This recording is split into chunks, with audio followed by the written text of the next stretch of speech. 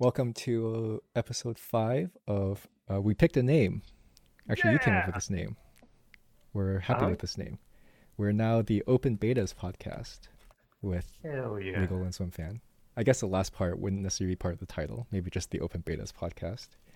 If one of us, Uh, perishes suddenly, undergoes cardiac yeah, arrest, with and we have to Regal. replace. Yeah. Well, what about if it's me that undergoes cardiac arrest? Oh You never shit. know. Life Show's is over. short. Um, yeah. So this is episode 5. It's been a minute. We took a break for the holidays. What have you been up to? Oh, opening presents, Nice. shoveling the driveway, and sitting around playing video games. Oh yeah, it snows where you are. That's Yeah, very yeah, it snows unfortunate. here. It's nice though. I It hate goes snow. away Did I really ever tell you fast. that I hate snow with a No. fiery Why do you passion? hate snow so bad? Well, I live like you. I lived in North Dakota for way more Oh yeah. years than I needed to, and Oh yeah. um, Yeah, that would I do mean, it. we had it. I mean, it was like worse than it is these days. Like I know apparently Minneapolis is basically just indoors, the entire downtown area or whatever. There's like sky bridges everywhere. Yes, the Uh, skyways. yeah.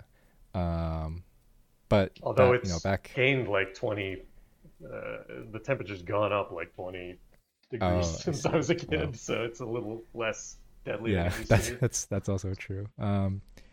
But yeah, we didn't have. I think the main problem for us is we didn't have indoor parking. So every day going Oh to wow. school was a struggle because you had to like heat up the car and like defrost the windows and stuff. Very annoying. Yeah, I did And I had that to like growing up shovel snow.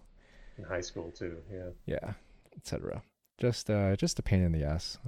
Yeah, it's a huge pain in the ass, and it makes it miserable to go outside. Yeah, yeah, exactly. Cool. So, oh, I guess I should say what I did for the holidays, which is nothing except Yeah. for so I mentioned I played Lost Ark, the new raid Uh-huh. on NA, Rosha's release. So that's what's been occupying my time. Bunch of Lost Ark. Um,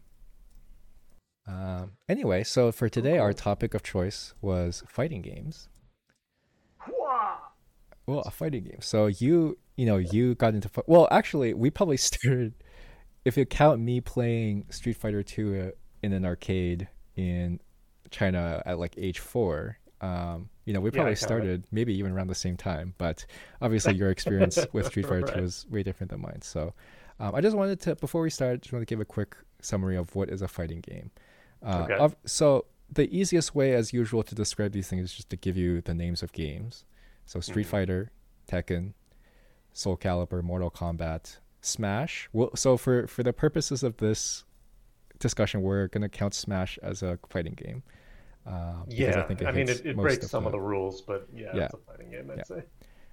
So if you ever seen any of these games, KOF, King of Fighters, Blaze Blue, Guilty Gear, Skullgirls, Marvel vs. Capcom, these are fighting games. If you've Yeah. seen them, you know what they are, and you don't really need to be describing them to you. But if I were to kind of summarize the rules or like defines a fighting game. Um, the one is that they're competitive, right? In other words, there's a winner Hmm. and a loser, Yeah. and I think that's pretty universal in these things. Which is actually a pretty tough starting point, right? Because that's already a hard barrier for a lot of players to get over. It being competitive at all? Yeah, like Yeah. being able to lose to someone in the first place, right? Yeah, yeah, I see that. Okay. So, for example, like ladder anxiety was a big thing in like StarCraft. What is this? So it refers to like just the anxiety of getting higher up or on the ladder or what? Of basically like hitting the ranked match button and playing a game against another person and potentially losing, right? Don't Uh, but the real competitors, they get a thrill out of that feeling, don't they? yeah, they do. Yeah. The problem, of course, is that we can't just make games only for the real. Well, we can if we want to, but as a It's starting not, point, you may not want to make a game only for the quote unquote real competitors, right? yeah, if you've got enough quote unquote real competitors for keeping you in business. Right, exactly. But at the same time, and this is something I believe, like if you want to make a game for only the real competitors, I mean, more power to you. I think it can work. I Oh, think of there's course. enough. Yeah. Um, but but as a starting point, like I don't necessarily think you. I don't think you should start but with the assumption that you're going to exclude all the people that are not real competitors. Right. And then the next one is it's usually 1v1. So there's a lot of competitive games that are team-based. Fighting games almost exclusively are not team-based. Like there's team formats, but the core gameplay is almost usually 1v1, right? Yeah, and even if you've got like a team thing going like King of Mhm. Fighters, it's still one player versus one player. And like they have like Street Fighter Cross Tekken did this like funny tournament where they like when you tagged in the character, you tagged in your teammate. But like those are like one-off tournaments, and those are kind of memes, right? And that's only if you follow the offline rule. Yeah, exactly. To do that. Okay. Yeah. So they're usually 1v1. They're usually round based. So they're based on well, I guess you might know this, but from my perspective, they're obviously based on real combat sports, right? Like boxing. So a lot of what goes on in them is very similar to the rules of actual combat sports. So round based, like boxing, boxers go for, I don't know what it is. I don't watch combat sports, but like 2 minutes probably, and then they take a break, right? And then someone wins the 2 minutes that goes on the scorecard, and then you take a break and you go again. And fighting games follow the same pattern, almost all of them, right? So in Smash it's stocks, but which is slightly different. But in Street Fighter, Tekken, for example, you start each round with some amount of health. You punch each other. One person loses all their health. You win the round, but you don't win the game, right? You keep playing for some number of rounds until you win the game. Right. 3 out of 5, 2 out of 3, something like that. So everyone gets another chance, or if you felt like you were, rushed down, you can come back and change your strategy for a round. You get a fresh start. And very similar also to boxing, you have a triangle, like a Fire Emblem weapon triangle, which is attack, block, throw, right? And this one is not universal, but even Smash has some version of this, where it's like to do damage, you have to do an attack. If you're in a bad position, or your attack is weaker than the opponent, or your opponent's using a risky attack, you can block, right, to put yourself in an advantage state, and not take damage if you predict it. And then if the opponent is blocking, you can throw, which usually has some drawback, like you can't combo out of it, or it's very short range, but you beat a block, right? Because otherwise you could block. Yeah, you can beat a turtling opponent, right, with some throws if they're just constantly blocking. Exactly. And so that's normally and that I think that follows. I don't know anything about combat sports, so this analogy is I don't really either. Might go off the rails, but I think that generally follows a lot of like strategy and combat sports. But again, I don't know anything, so. I mean that they seem very related, and I think it's the time limit is another like really related thing. Oh right, you can't just mess around indefinitely, and it just means it forces aggression, it forces forward movement rather than sitting back and waiting for the other guy to make a mistake. And that's it stops that from it happening to an extreme extent, right? But obviously that still happens. True. And the thing, and that's the other thing. The rounds are short, right? Like in boxing, it's like instead of if a basketball game is like 2 hours of real time, a match of boxing is usually not anywhere close to that, right? I think. I'm pretty sure it's not. I don't think so. I think you can't really. But yeah, the rounds in fighting games are similar, right? Like instead of a game of Dota or a game of League that takes like 30 to 45 to 60 minutes, each round you can just be done and determine a winner in 99 seconds usually, right? Or some. I think I'm looking it up here. It looks like boxing is usually a minute or to a minute and a half rounds. Okay. Or length rounds, and the World Championship fights can go as long as 15 rounds, but I see. Okay. The lowest amount, like I guess, is the bantamweight, which is 3 rounds of 1 minute each. Oh, interesting. That's so short. Wow. Yeah. Surprising. Yeah, it's like Punch Out. Yeah, it is. And the other paradigm, moving back to this list of things about fighting games, is there's usually 3 concepts that are always there, which is like hit stun, meaning if you get hit, you can get hit again, which is how combos exist, right? If you get hit, you can't do anything for some amount of time, and they can hit you again, or they put you in disadvantage. There's recovery, which is like if you miss, you can get hit, right? Yeah, or even if you don't miss, there's still a recovery. Right. Or if you if you get blocked, right, you can it. get hit out of it. And then there's also startup, which is like, you know, there's some amount of time before your attack comes out. Like throwing a punch, you have to wind up the punch, right? Or you can throw a short punch that does less damage. Similarly, there's this idea that like you have to wait some amount of time before your attack comes out, and you can get hit during that. Right. And there's some, and also there's the concept of like invincibility frames that can be in a startup or at some point in your special that you want to work around. There's a lot of, this basic system gives a lot of room for additions, right? Like invincibility, like you said, or reversal, things like that. But almost basically all games start with this kind of concept. And I think that's also important because it lends consistency to the game, right? Like you can study the game and learn the numbers behind all these things. And it's important for the competition that these things are consistent. Yes. For now, right? I think it's possible to have something that's not, but usually all fighting games have very consistent, we call it frame data. Do they not? Because I know they make balance changes nowadays in like Street Fighter games. Do they not change? They do. But what I mean is like within the round, it's consistent, right? Oh, okay, yeah. Like in a given patch, for example, like it's always going to be the same. So you kind of you can kind of learn and calculate certain things. Predictability to it. Okay. Yeah. The last thing is actually not the last thing. One more thing. It's a game of open information, like chess. There's no and similarly, no to very little RNG, right? Which is is there any luck that way? Like there can be. So like for example, Smash has a ton of RNG if you play the casual mode, right? In older Smash games, not Ultimate, some stages have RNG where it's like it changes at a random time, or a spaceship flies by and shoots you, right? But in our sort of like classic fighting games, is there anything like that? Like, is there a randomness when you both throw the same thing at the same time, maybe? So those interactions tend to work the same way. They tend to work consistently, not necessarily predictably, but consistently. There is sometimes randomness built into characters, though, or within the game systems. Sometimes there's randomness.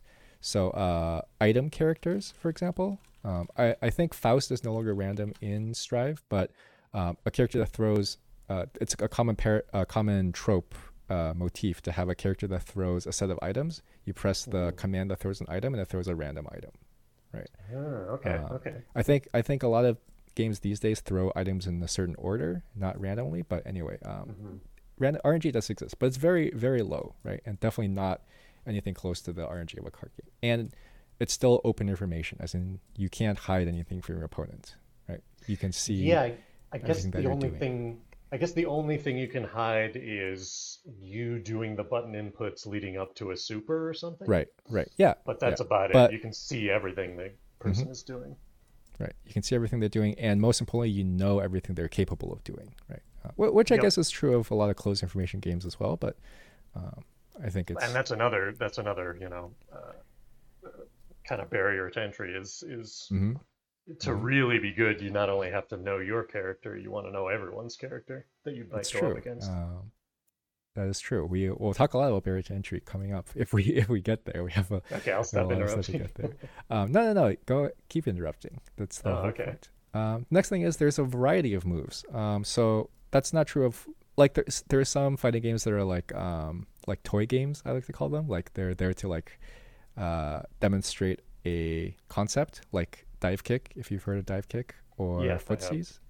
Those are pretty much the fighting games, but for most quote unquote serious fighting games, right, there's a large variety of moves, there's a lot of options, and you get all of them at the same time. That's in contrast to card games where you also have a lot of options, a ton of options, right? You have 10,000 options, and then you put 60 of them or 40 of them or whatever into your deck, and then from the deck at any given time you only have the options in your hand, right? Right. Okay. Yeah.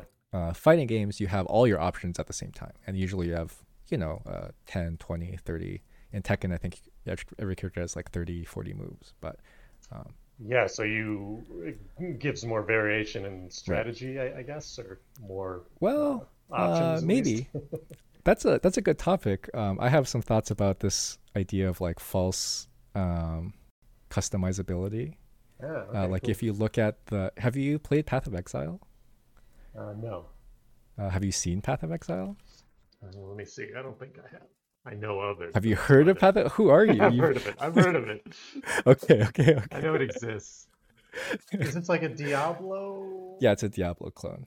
It's like a free to Okay, and it's a play free to play. MMO All right. style Diablo clone. Yeah. Okay. No, I've never played Anyway, Path of Exile made this is a total tangent. Path of Exile made kind of waves because it has this gigantic talent tree, like League of Legends talents, right? Like you it. press this node and you get like an ability, and you don't get the other ones. It has a gigantic talent tree, and everyone was like, "Oh, it's so cool! You can build your character however you want because there's like trillions of options." But in reality, there's not actually trillions of options, right? Like certain talents central around each other, Okay. or like centralize. So it's like, oh, my goal is I know I get this one specific thing because it's the best out of, even if there's 10,000 options, there's still one that's the best option. And the variety is not as high as you might Right, because expect given just the the number meta of. may lean towards a certain Right, way of doing it. exactly. Yeah. Okay. Yeah. Wow. I'm looking at this skill tree. It's a lot. Yeah.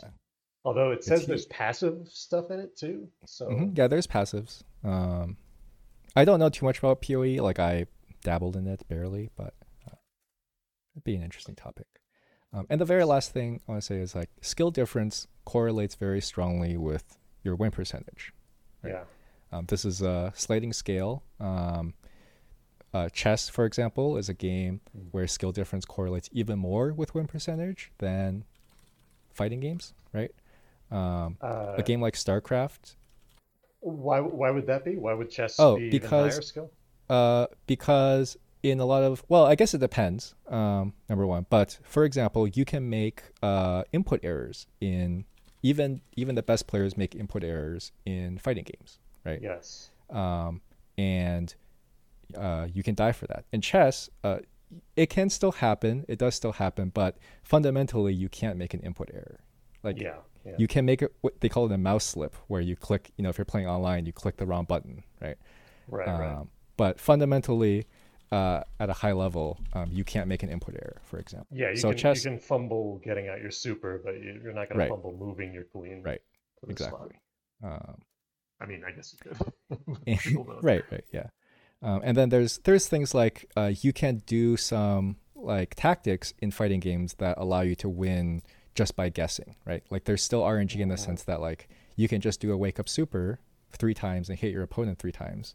Well, obviously you can't usually do a super 3 times in one round, but anyway, like you can take tactics that allow you to beat a more fundamentally sound player. Yeah, that's interesting. There's the concept of button mashing in fighting games, Button but mashing, exactly. not in chess Right, in the same exactly. way. Like, and a button masher could conceivably beat a Yes. pretty good person just Yep. because they have no idea what to expect and hmm they don't follow the strategies that are normally out there. Yep, exactly. And they can beat a better person once, right? It's going to be Yeah. hard to do it consistently, but that's Yes. why the correlation is like how much does your skill difference correlate with win percentage, right? In chess, it's almost 100%. It's hard to imagine it being, if the skill difference is very large, it's hard to imagining the more skilled player ever losing if they're Right, taking it right. seriously, right? Unless Whereas they in do fighting that. games, okay, they might lose 5% of the time, right? I see, I see. Right. Unless they're doing that Depending. that vibrating anal bead thing. Right. That is a rumor. But yeah, it's not But yeah, true. that is I doubt it's true. that is That's pretty crazy. that is pretty relevant. But what a rumor to get off the ground. I mean, hmm just with no evidence. Yeah. It's like I the there's a Richard Gere video by thing. the person who is credited with spreading that rumor. He made a Really? video about how it turned into this big thing, and he doesn't know what to do about it. He basically just said it on stream as a joke. It got clipped and it got shipped to all the newspapers, and it became a thing. So It wasn't the opponent that did it? no. It was This just a is streamer. It somebody. was Eric Hansen from a channel called Chess Bras. Oh, okay. Wow. He just made it as a joke when talking about the situation, and he got clipped funny. and shipped. Yep. Clipped and shipped. Yeah. Huh. Okay, yeah, so those are kind of the summaries of like, if we talk about what are the pillars of a fighting game, those are kind of what I came up with, right? Yeah, I can't think of anything else. And so as we continue through the conversation, you know, and again, the thing is, like, a fighting game, to be considered a fighting, you can break one or two of these rules. You can maybe break 3 or 4 of them, but once you get to a certain point, it stops looking like a fighting game, right? Which might be fine, but that's kind of the definition we'll roll with. Yeah, the original Street Fighter that no one's played, it didn't have throws, so it didn't have the nice triangle I with think I attack, know this block, actually. throw. Yeah. Yeah. So you could do a lot of blocking. I love blocking. I'm a professional Yeah. blocker. And then the thing about being a professional blocker is you can always complain when you get hit. It's like complaint equity. Wait, you complain when you get what do you mean? You can always complain when you get hit? Yeah, because blocking is honorable, right? And rushing down is dishonorable. So if you're blocking a lot, and so if you're blocking, you're doing the honorable thing, right? So as soon as you get hit when you're blocking, you can just complain. It's like, wow, that's such a dirty mix-up that you hit me with. Interesting. Yeah. That's this concept of honorability. I am not aware. I'm not aware of it in fighting games. In fighting games, there's a ton of thoughts about what's honorable and what's not. Interesting.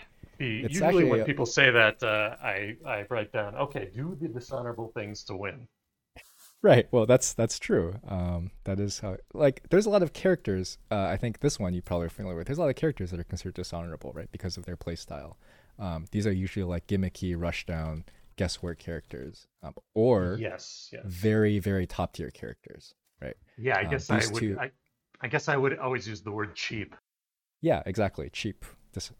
Cheap, imbalanced, dishonorable. Yeah, even an idiot could have done that. Yeah, exactly. Which is kind of the point. But yeah, so and then before we start, to give some context to the rest of the discussion, I want to really quickly run through what games we've played. So I got into fighting games from watching Ultimate Marvel versus Capcom 3. And I played the game, but I was, this is my first game. I didn't have anyone to teach me, so I played it for like 20 hours and was really bad. I played Skullgirls, Street Fighter 4, BB Tag. Those are the ones I put the most time in. BB Tag what's BB? Oh, is Blaze Blue Cross Tag Blaze Battle. Blue. Okay. Yes. It's the super casual Blaze Blue game. Nevertheless, I had a lot of fun. Recently, I played Guilty Gear Strive for like 30 hours or so, and I dabbled in more anime fighting games. I've played Smash a decent amount, but I never took it that seriously. And I dabbled in Street Fighter 5 as well. Is Smash 4 the Wii one? Yeah, Smash 4, aka Super Smash Brothers for the Nintendo Wii U. Quite what a catchy name. Oh, they didn't give it a subtitle? No, they didn't. Oh, wow. They released it twice, which we'll actually talk about. They released it as Super Smash Brothers for Nintendo 3DS and Super Smash Brothers for Nintendo Wii U. Just great. Right, they did. I remember that. Absolutely great. I want to hear what you think about this branding, actually. Well, isn't it like, aren't they essentially two separate games? Yes, but only because of no, in that they kind of work the same. They're supposed to work the same. But yes, in the sense that like the 3DS limitations were so big that there's a lot of differences, like engine differences. Yeah, okay. What about you? What have you played in your time? So I don't have a good memory of how much I've played each of these. Sure, but I can try to discuss it. So I played all the Street Fighters. I mean, I guess I've actually played 5 as well. So I played Street Fighter 1, 2, 3, and 4. Street Fighter 2 was probably the most hours I sunk into a fighting game when I was a kid. You played in the actual arcades, right? I played at home on the Super Nintendo and in arcades, and I played in arcades. I was still a little young to go to like the smoking teenager arcades at the mall. Yeah. Got it. And I was a little cowardly about approaching an older kid to play them. Sure. But I would play my brothers and I'd play my friends. So, and when we went together to an arcade, we'd play each other. A lot of that one. I played quite a bit of Street Fighter 3 as well, but I was never really any good at it. Same with 4. Like I got good enough to play and beat my friends some of the time, but that's about it. If I played someone in an arcade or online in those games, I'd just get my ass kicked. Right. So there was also Mortal Kombat 1 and 2. These were big American-centered hits. Yeah. Because there was an, if you're not aware, there's an over focus on like violence and gore in them. So yes. you tearing somebody's spine out or tearing their arms off at the end of the match or stuff like that, and big drops of blood falling from the sky and stuff. And so I played a good amount of that too, and it was in arcades in my hometown, so I played that in arcades. I played a ton of Super Smash Brothers, the original, that on N64. That was one I got really good at. I entered tournaments and did pretty well in college. Who did you play? Kirby. So there was no way I was going to win. Okay. Isn't Kirby like not bad in 64? Kirby's like, good. He's real good, yeah, but he's not going to win against Fox. Like yeah. it's just not going to happen. Yeah. Unfortunately. So I never learned the Fox I should have. I learned Donkey Kong, which is I think bad, I think the top tier character in 64 is actually Pikachu. Oh, is that right? Interesting. Yeah, that's good. Like, I like him better than Fox. He's fast as hell, though. Fox is the thing.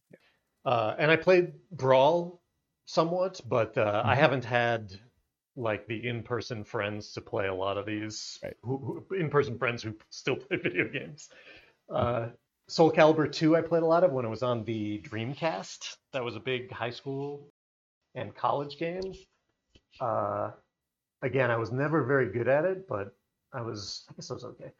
Capcom versus SNK 1 and 2. I loved those games. I played in a couple tournaments in college in CVS 2. SVC Chaos is a little known game that is basically the inverse of Capcom versus SNK. Right. It's SNK's version of the crossover. Right. And it's I enjoy the animations of the game and the fact that it has every single player battle, every single matchup, between the different characters has a different little intro conversation that I thought was fun. Oh, interesting. Okay. They like talk to each other depending on who you're talking to. And it has cool crossover stuff because I'm a sucker for that. This game never got popular because it had fundamental problems. Like the system where if you block an attack and you use a little bit of meter, you can essentially dash forward and start an attack of your own while your opponent is still recovering. I see. Which makes it like really easy to. It was way too easy to do, essentially. Right. And then I played a little King of Fighters here and there, but not a ton. That was an arcade only thing. So we actually, basically, you played Smash 1, Smash 64, the way I played Brawl, which is like, oh, my friends, it's like high school years. You just go to hang out at people's houses to get away from despair at home. So, you go to their houses and you just play a bunch of Smash and you like talk about stuff that you don't really understand about like how the game works and who's the best. So get some pizza, soda. It's fun time. Yep. And I think you know a little bit about this. What is the history of fighting games? So my impression is basically that first of all, they're arcade games first and foremost, right? When arcades they were quarter munchers. Yeah, and my understanding is that they kind of evolved from beat 'em ups. Is that correct? Oh, I don't know. Oh, well, okay. That makes a certain amount of sense, though. That's. I feel like I read that somewhere. I should have done more research, I guess, but that's my impression. Street Fighter 2 was like the big first breakout hit of these, and it was a Capcom game as well. Right. And they did a bunch of beat 'em ups like Final Fight, so I wouldn't be surprised. I think that's true. I'll look it up, and maybe if I'm wrong, I'll revisit it in a later episode. And beat 'em ups. When we say beat 'em ups, we're talking about like a side-scrolling, usually cooperative, where you're punching and kicking through hordes of enemies, and doing little combos and smashing people on stuff. So you mentioned Final Fight. The only one I remember ever playing as a kid is like Double Dragon, if if I recall Oh yeah, correctly. Double Dragon, great. But I you know, remember the it Double was Dragon very arcade had a couple of spots where there was like where you're actually required to like jump over a hole, and if mm, you fell in the hole, you would die, and your quarter was gone. So it felt really terrible. And platforming these in my beat 'em up. exactly, Coincidentally, yeah, it was horrible. we'll talk about platforming in fighting games, Oh, um, like Smash. like Smash. Yeah. And you wanted to mention that buffering inputs is actually a bug.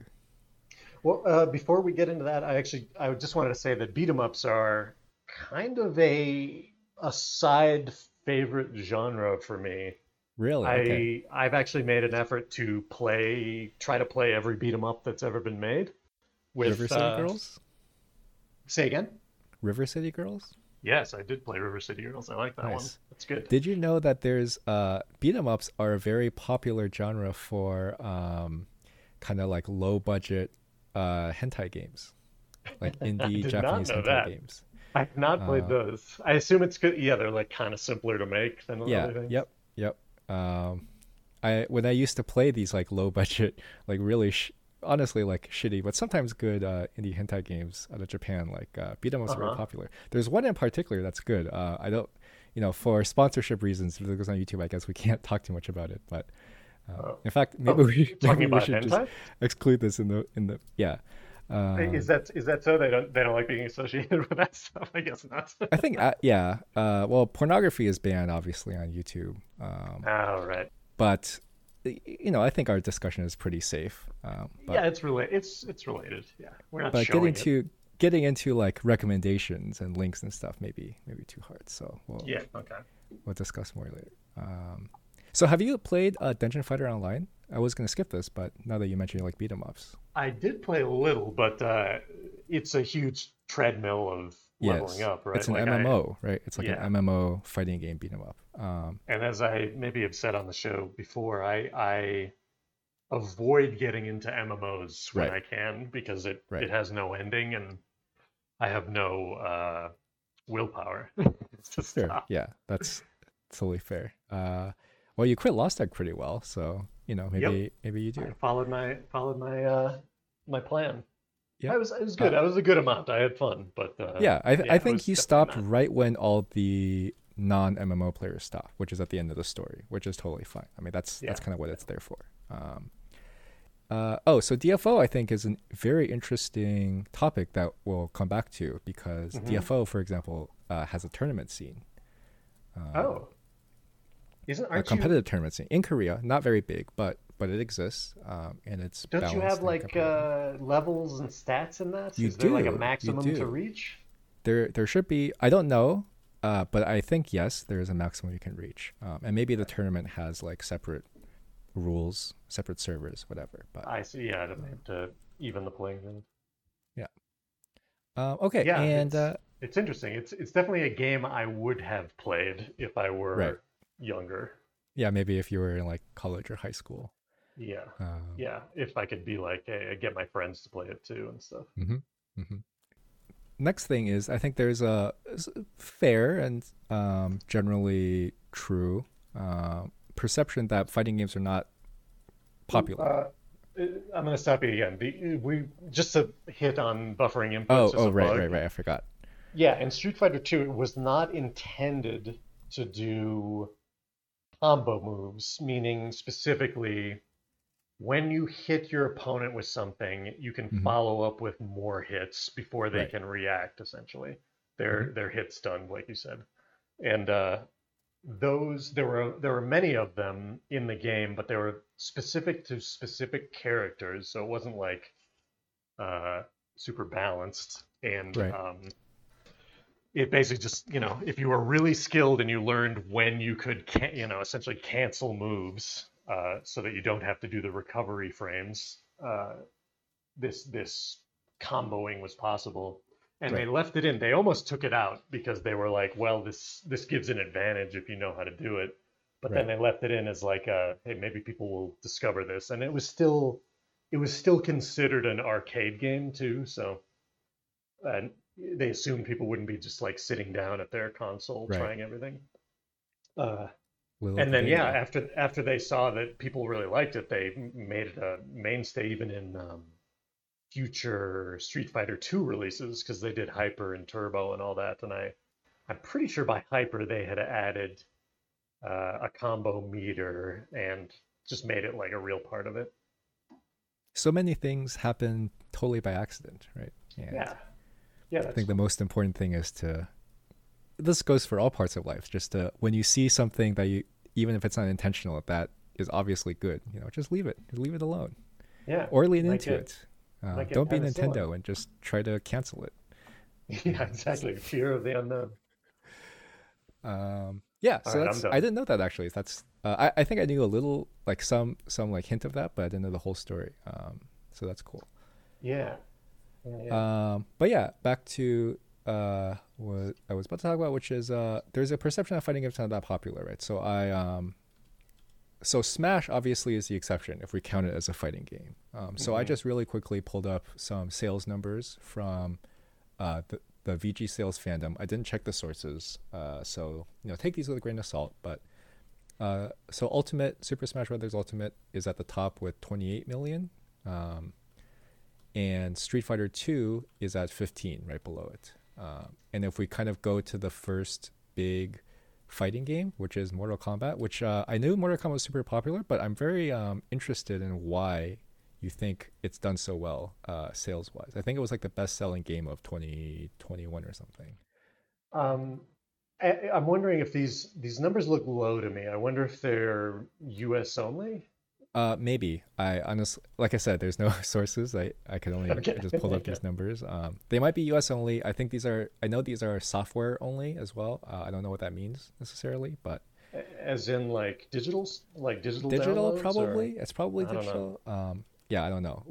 Which would make Street Fighter 2 way too under. Yeah, that's also true. I don't know. So we can do some real research and get in these later. But just to get a ballpark, Ultimate is at 28. The best-selling modern fighting games: Mortal Kombat 10 and 11, Tekken 7, Street Fighter 4. Surprisingly, maybe. These are all. I'm not surprised about that. Yeah, I'm not surprised either. But they did a ton of marketing for it. But they did for Street Fighter 5 as well, and it's half of Street Fighter 4. Yeah, Street Fighter 5 kind of sucks a bit. It kind of sucked. Well, I think it's good now, but it did suck at release very much, and that kind of killed it. Yeah. I actually watched.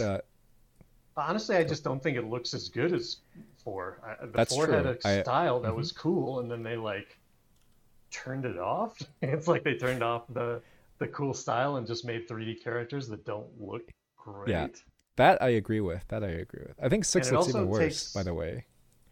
Oh, yeah, I should look again. And also Street Fighter 5, the time.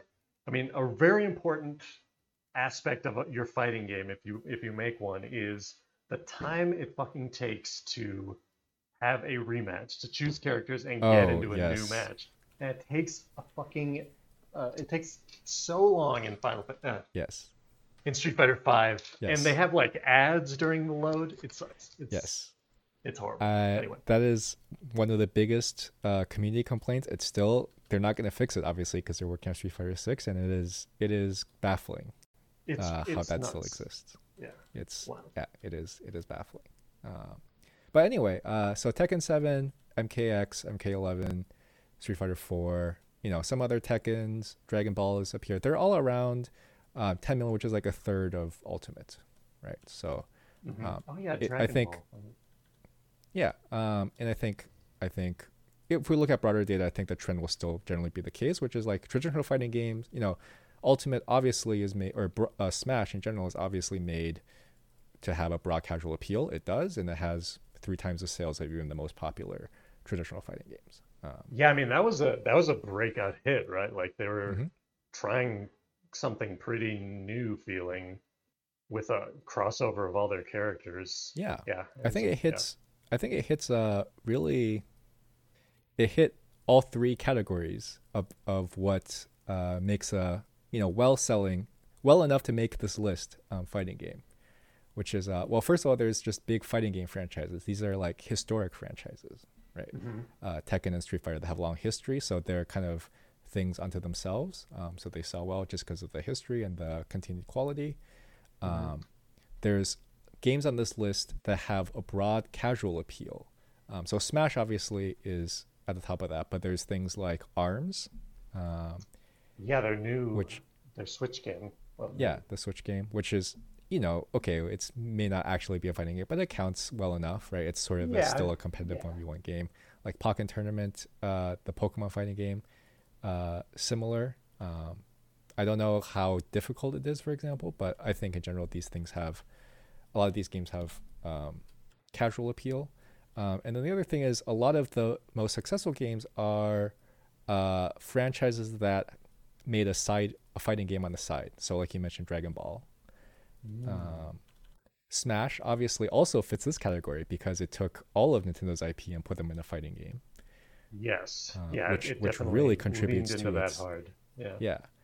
Which I think really contributes to its success even now. Like for example, a lot of people in the Melee community are like, okay, we can just make a 1-to-1 clone of Melee, but I really just want to see Kirby punch Fox, right? Yeah, and even like people that don't play a lot of video games are like, sometimes they have like a favorite Nintendo character, right? Like it's like, oh, I want to play as Yoshi or whatever. If you're really lame, and that's I think that contributes a lot to the success of things like Marvel vs. Capcom is another one, right? Obviously it was a good game, but a lot of the follow-ups that were not good also did well just because it's like, oh, I can play Magneto and fight Wolverine, right? And people, game companies are still trying to bite that style. Oh yeah, that's true. I mean, with, there's just an X-Men Nickelodeon one, the Sony one. That's true. Yeah. There was a PlayStation one, right? With like Uncharted characters and stuff. Really? Okay, I didn't know that. But what was it called? Like Sony Injustice? Brawl? It sucked. Oh, no, I see. Well, DC, that sounds like a Kusoge. So. I mean, it was All-Star Battle Royale, All-Stars Battle Royale. PlayStation All-Stars. Yeah, of course. Oh, never mind. I know about this like vaguely. It's like half the characters you've never even heard of. So I think Smash neatly fits into all these categories, which I think is a big part of why it's done well. Obviously, it's also just a fun game, right? All the games have been. All the games, maybe except for Brawl, have been like very good games with depth and complexity and fun. Just fun. Yeah, and they feel slick, like they feel very well made and packed with stuff. Right. I'm surprised. I guess I'm not surprised, but it's funny to not see any Killer Instinct games on. Yeah, that's true. Yeah, I think maybe just KI kind of stopped making games for a while. Like there was a KI like 2016, and I think that's kind of been it, right? It probably just never did especially well. Similar with Soul Calibur, right? Like the modern Soul Caliburs kind of dropped off here as well. I think two things are both true, which is that they do have a high barrier to entry. I think that lines up here, right? Like, for example, like Tekken 7, very popular game, is only a third of Ultimate for sales. Marvel vs. Capcom 3 is about the same as ARMS. MVC 3 has all the Marvel characters and had a very high viewership on Twitch for a while, but and has actual prizes and actual competitive scene. But ARMS, the total casual game with no competitive scene, the biggest ARMS tournament, I looked this up, had $200 in prizes in Nintendo gift code. 200. It was an official Nintendo event. They sponsored it by giving it $200 in prizes, and it was only in the form of Nintendo Shop gift codes, so not even money. So obviously it's not a breakout success, in other words. Right. The competitive scene definitely was not, right? But that's also a Nintendo thing. But anyway, the kind of point is like this highly successful competitive game with a big viewership following, 800 people traveling to Evo to watch it. Sales wise, it did the same as this ARMS game, right?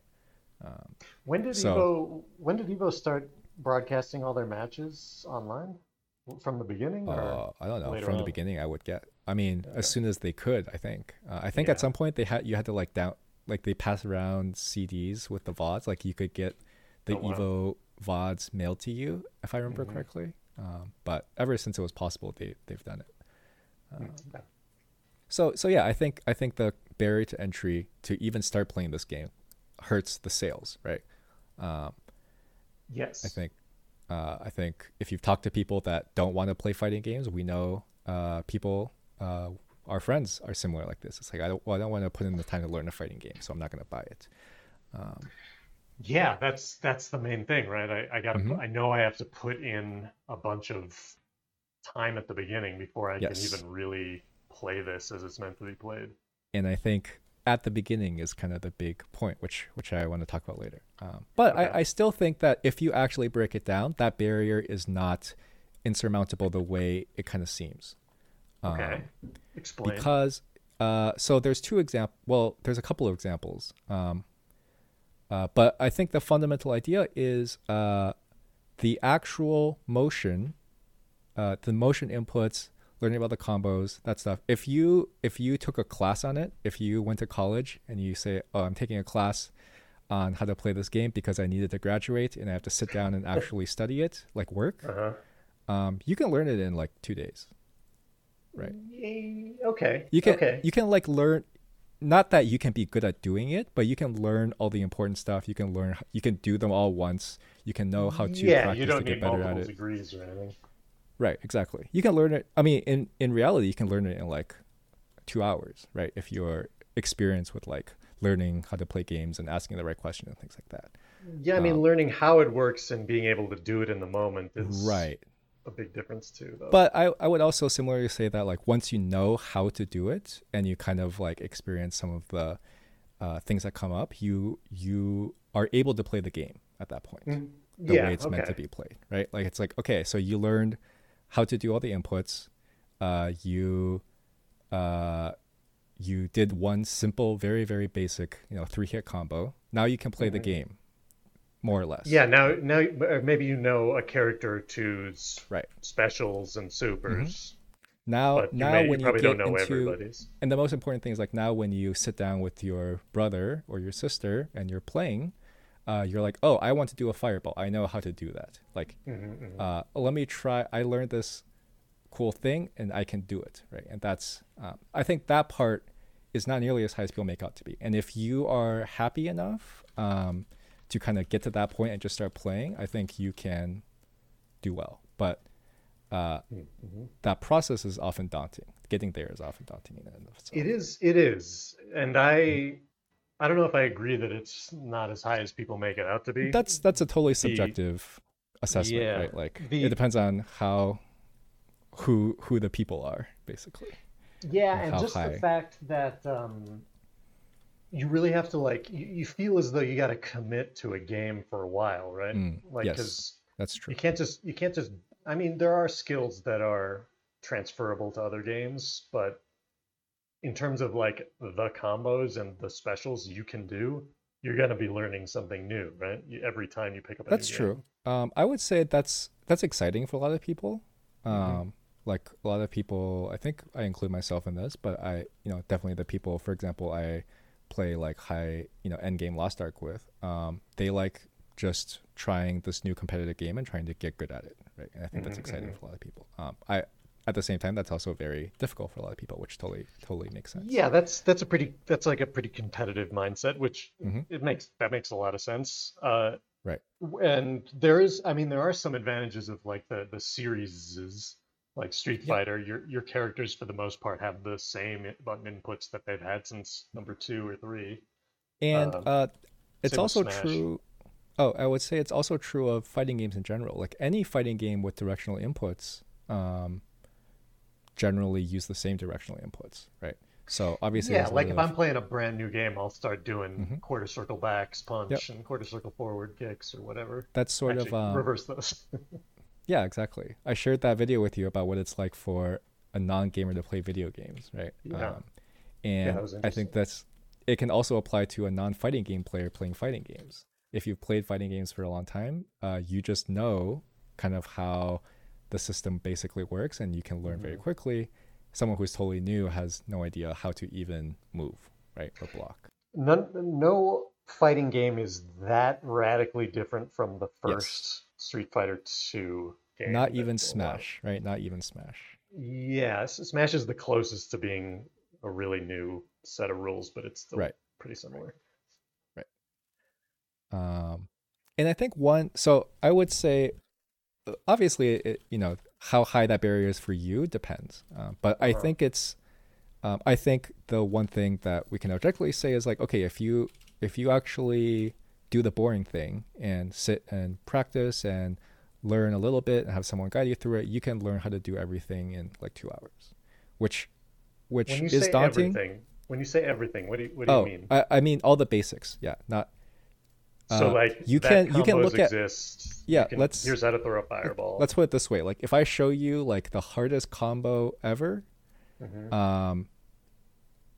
even if you can't do it, you understand everything that was done, right? If you put in a little bit of time, right? Like you at least know enough to be like, oh, I understand what happened. I know how to do this, even if I can't do it consistently or fast enough, right? But I can understand what happened. Which, okay, 2 hours, and give or take depending on your experience with games, but like that's already a daunting task. I mean, a lot of people don't even play a game they bought for 2 hours, right? But it is not something you have to dedicate a month of your life to, which I think is a lot of how it's portrayed. Yeah, and I mean, it kind of depends what level you want to get into it, though, right? Right. Because if you're the type of person that's like, oh, well, I want to know how to be the best and how to beat everybody, that's a whole other level of exactly research and practice. And that's a lifelong thing, right? That's a lifestyle more than playing a game. Yeah, the lifestyle. And one more thing I want to mention though is that the existence of training mode causes this problem too. Where people see training mode and they're like, oh man, this is gonna take a while. Well, and the community contributes to this too, right? There's a pretty vocal segment of the community that's like, well, you have to, you can't just learn by playing the game. You have to sit in training mode and learn all your combos and everything before you can go online. Yeah, I mean, you kind of do. Well, I don't agree, actually. I actually very much don't agree. Because you do if you want to... Well, first of all, if you do that, you're not going to win anyway. But you do that if you're not willing to lose and be embarrassed, right? Okay. If you're not willing to just get run over... If you're like, okay, I never want to just get run over by someone and everything before. I'm going to study everything before I experience it for the first time because I want to be prepared for anything that happens. I think that's kind of the prevailing attitude with people that are like, well, you need to do training mode for 16 hours before you can play online. Yeah, I mean, I don't agree with that one, but it does feel like at the very least, I want to know what moves I have. Yeah. So that's kind of where the 2 hours thing comes in. Where it's like, okay, you can spend a little bit of time in training mode. You can learn all your moves. You can learn how to block, right? But you don't need to grind it for. And it's easy to put a number out. You don't need to grind it for more than an hour, maybe not even like 30 minutes if your goal is just to get online and start playing and seeing what you can do, right? But I think that's a very strong, there's a very strong segment of the community that does that. It's like gatekeeping basically, right? Like you are not, you're not worthy to play online until you've done this. Right. Yes. A very similar thing happens in, I don't know if it happens in League, but it happens in Dota a lot, right? People in lower brackets are like, you are, and obviously this is a bigger problem because of the team game. It's like, you are ruining my game because you don't know what you're doing in my team. You need to go play co-op versus AI. Yeah, go play bots. Yeah, go play bots for, a month, and also uninstall the game and kill yourself before you get back into this game, right? And I think that's... I got a lot of that. This is something Sajam... Oh, sorry, go ahead. Oh, I was just going to say, I got a lot of that in League. Yeah. People tell me to go back to bots. It do be like that. And this is something Sajam, who's a fighting game content creator, addressed in one of his videos, which is like, you don't, especially in a non-team game, like there's no, you should just go and get your ass kicked.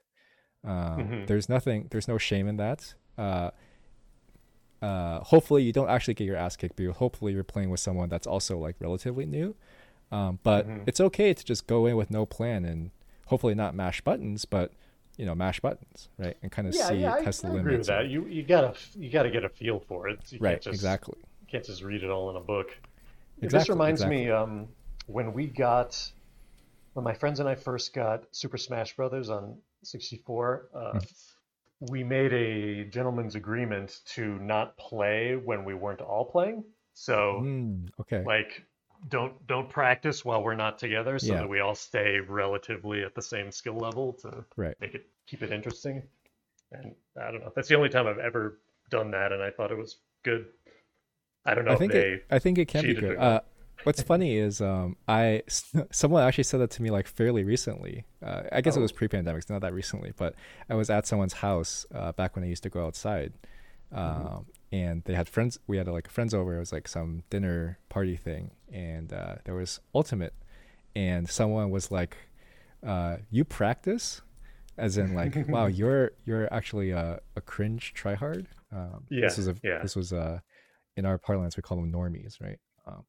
But that attitude still exists. There's the idea that like practicing is not cool, right? You need to go absolutely. I mean, only on talent and we're intuition. Only fairly recently in history getting to the point where like playing video games for recreation is not considered the nerdiest thing you can do. It's still nerdy, but I mean, when I was a kid, like you could be embarrassed that you even played video games. Oh yeah, I think I moved just barely past that when I was a kid, but it was still definitely very strong. But be actually practicing to play, just playing by yourself, and it's not fun, right? That's the whole point. Like that is what you're the not grind having fun. is. Yeah, exactly. You're not having fun.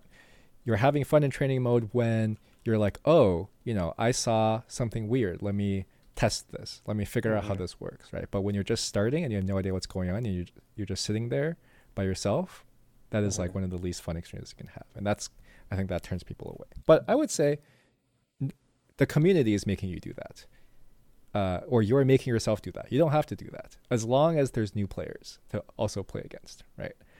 That may be more a problem. You don't have to do that. You don't have to do that to play online. You don't have to do that to have fun playing the game. That's what I mean, right? Yeah, that's true. There's a limit to that, though. I think you'll hit. I don't know if it'll go on forever. Right. Yeah, you'll hit a wall where like if you're a pure button masher, you'll hit a wall very quickly, right? Where it's like, well, I'm not learning anything. I'm just mashing whatever buttons are on screen and hopefully it works, right? But if you move a little bit beyond that, if you're like, oh, well, I know how to do my moves. I'm trying to do them intentionally. I played online and I won some games and I lost, but I can't beat people at this level because, man, all they do is block. It's so cheap, right? That's the point where you do need to go back and either, maybe not even go to training mode, but like learn something, right? Learn how to beat it. And cheap. Dhalsim was considered a cheap character. I don't know if he is anymore, but isn't he? Well, in which game? In Street Fighter 2, his long arms and stuff. Yeah. Like, oh, I mean, all zoners are considered cheap characters, right? That's until you can realize you can counter half of his stuff. Yeah, I don't know anything about the Super Turbo meta, but all I know is you get hit and you die in Super Turbo. That's about the extent.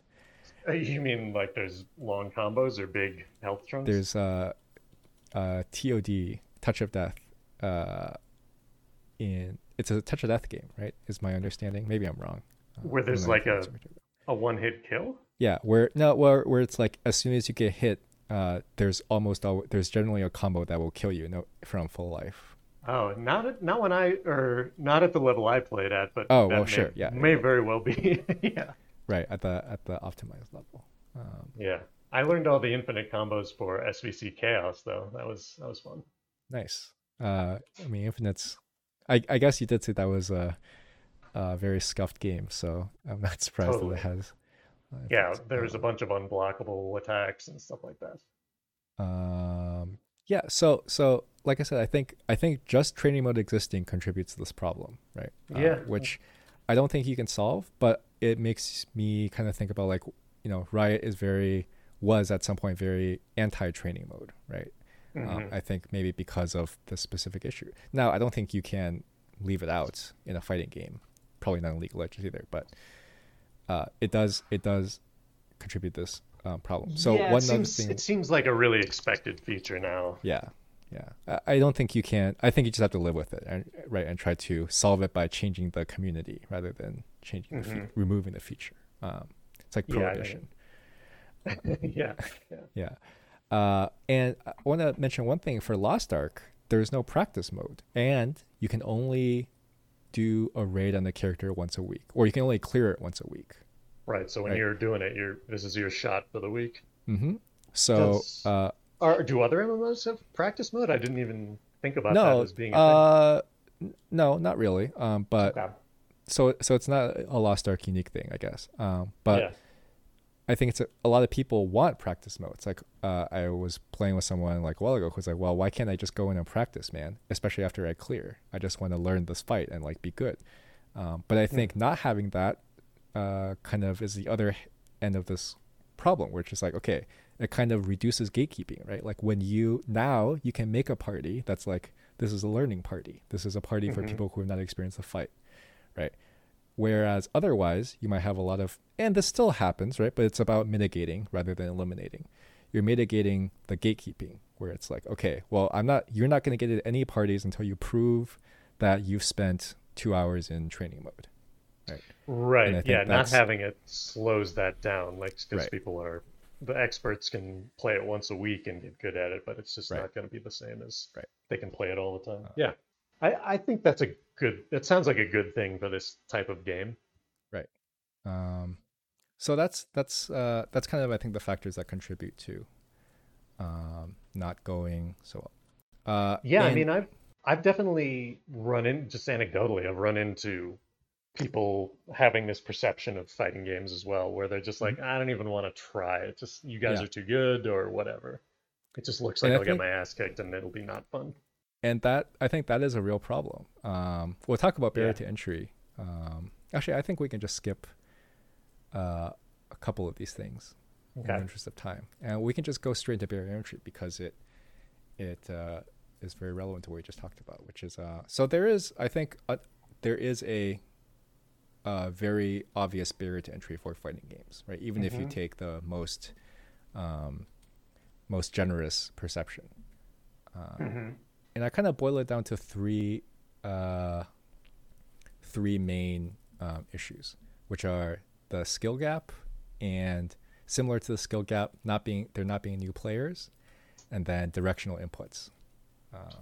Which one do you want to start with? Let's just start from the top here. All right. So skill gap, like we just talked about, you have this experience where you have a new player and he says, or he or she or they say, wow, you guys are too good, I'm just gonna get my ass kicked. And that is unfortunately true, right? That's not a false assumption. That is actually what happens if you play with people that are better than you. Or you can button mash and get lucky, Right. Which, oh, by the way, I have this anecdotal story. In college, when I was first learning to play games, or fighting games, I was playing Ultimate Marvel vs. I can't say this. UMVC3? UMVC3, Ultimate Marvel versus Capcom 3. And I was like practicing, and like I was affected by this gatekeeping. So I was like in training mode and practicing, and like I would sometimes play with my roommates. Copy? Yeah, who would see me. Yeah, I got my own copy.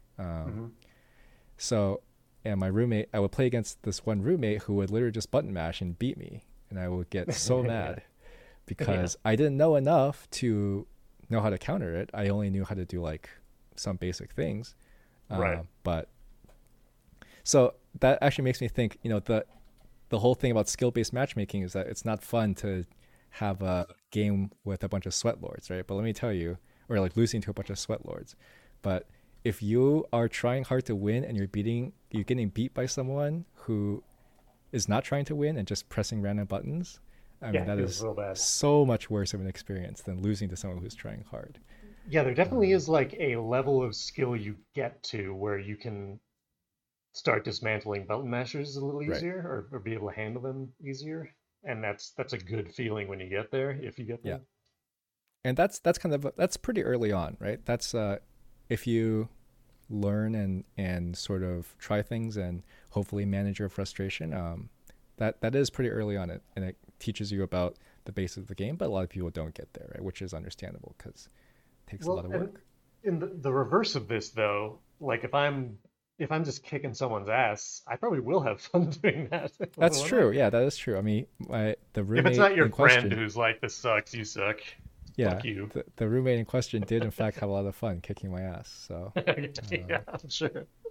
Well, especially if your opponent gets mad.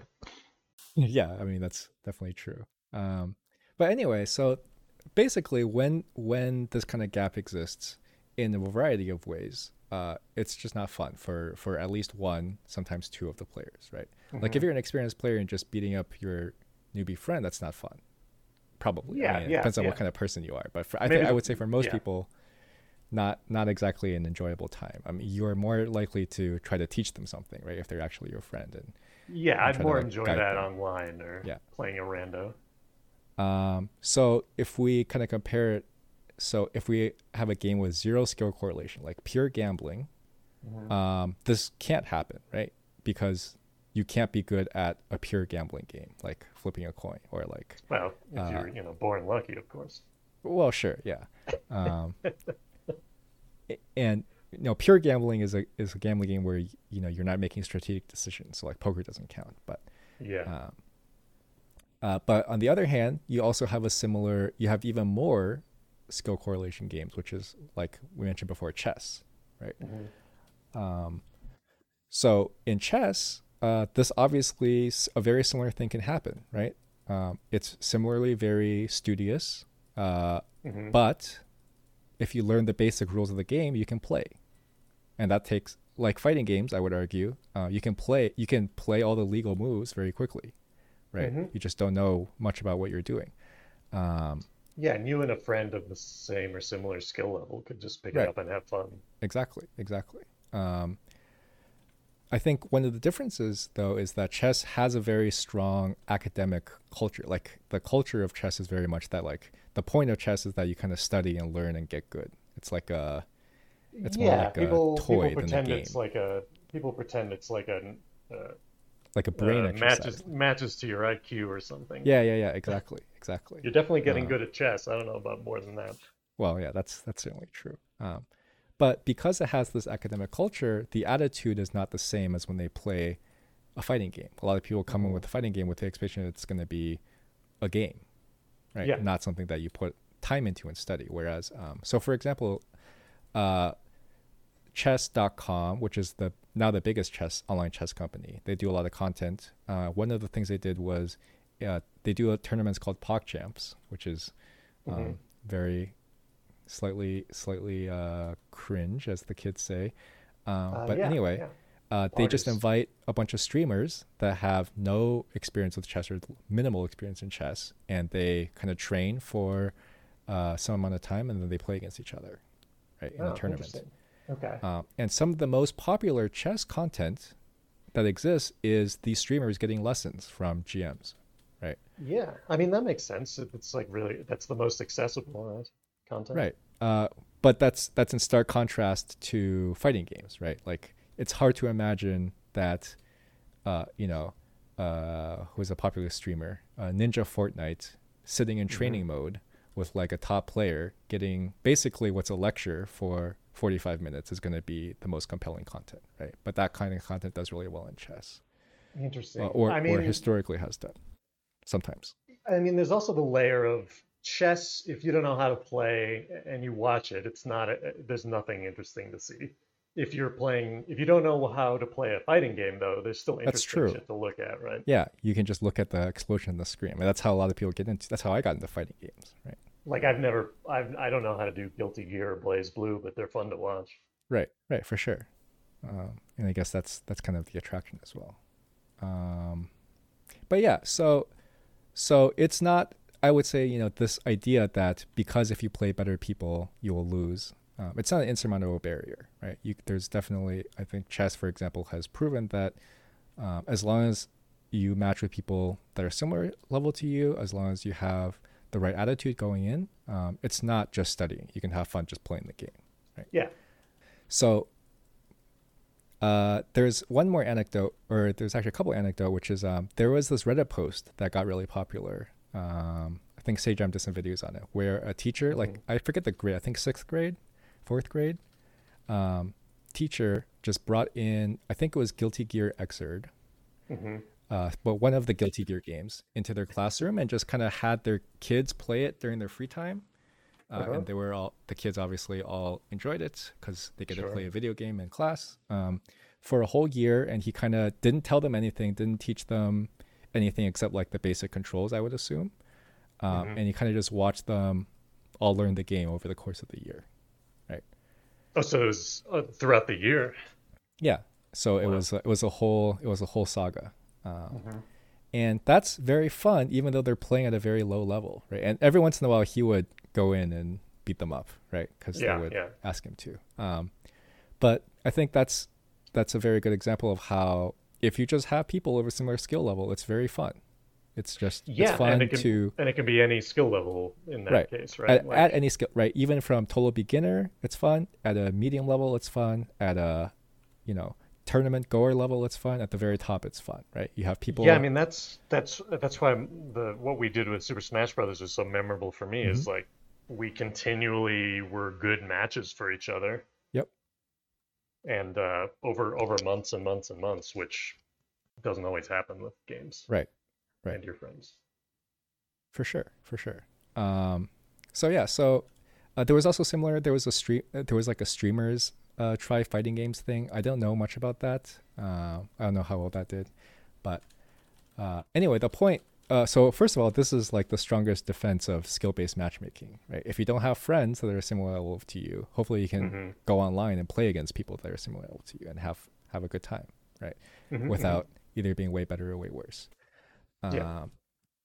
However, there is a problem, which is that fighting game communities can be very small, especially if you play an esoteric fighting game, right? Or an old fighting game. And there is definitely, you need a certain critical mass to have this experience, and it's not that big, but it's a lot of communities don't hit this mass. Right. Meaning, if you're like a new person, you just if you're a new person, up with someone who's played a bunch, no matter what.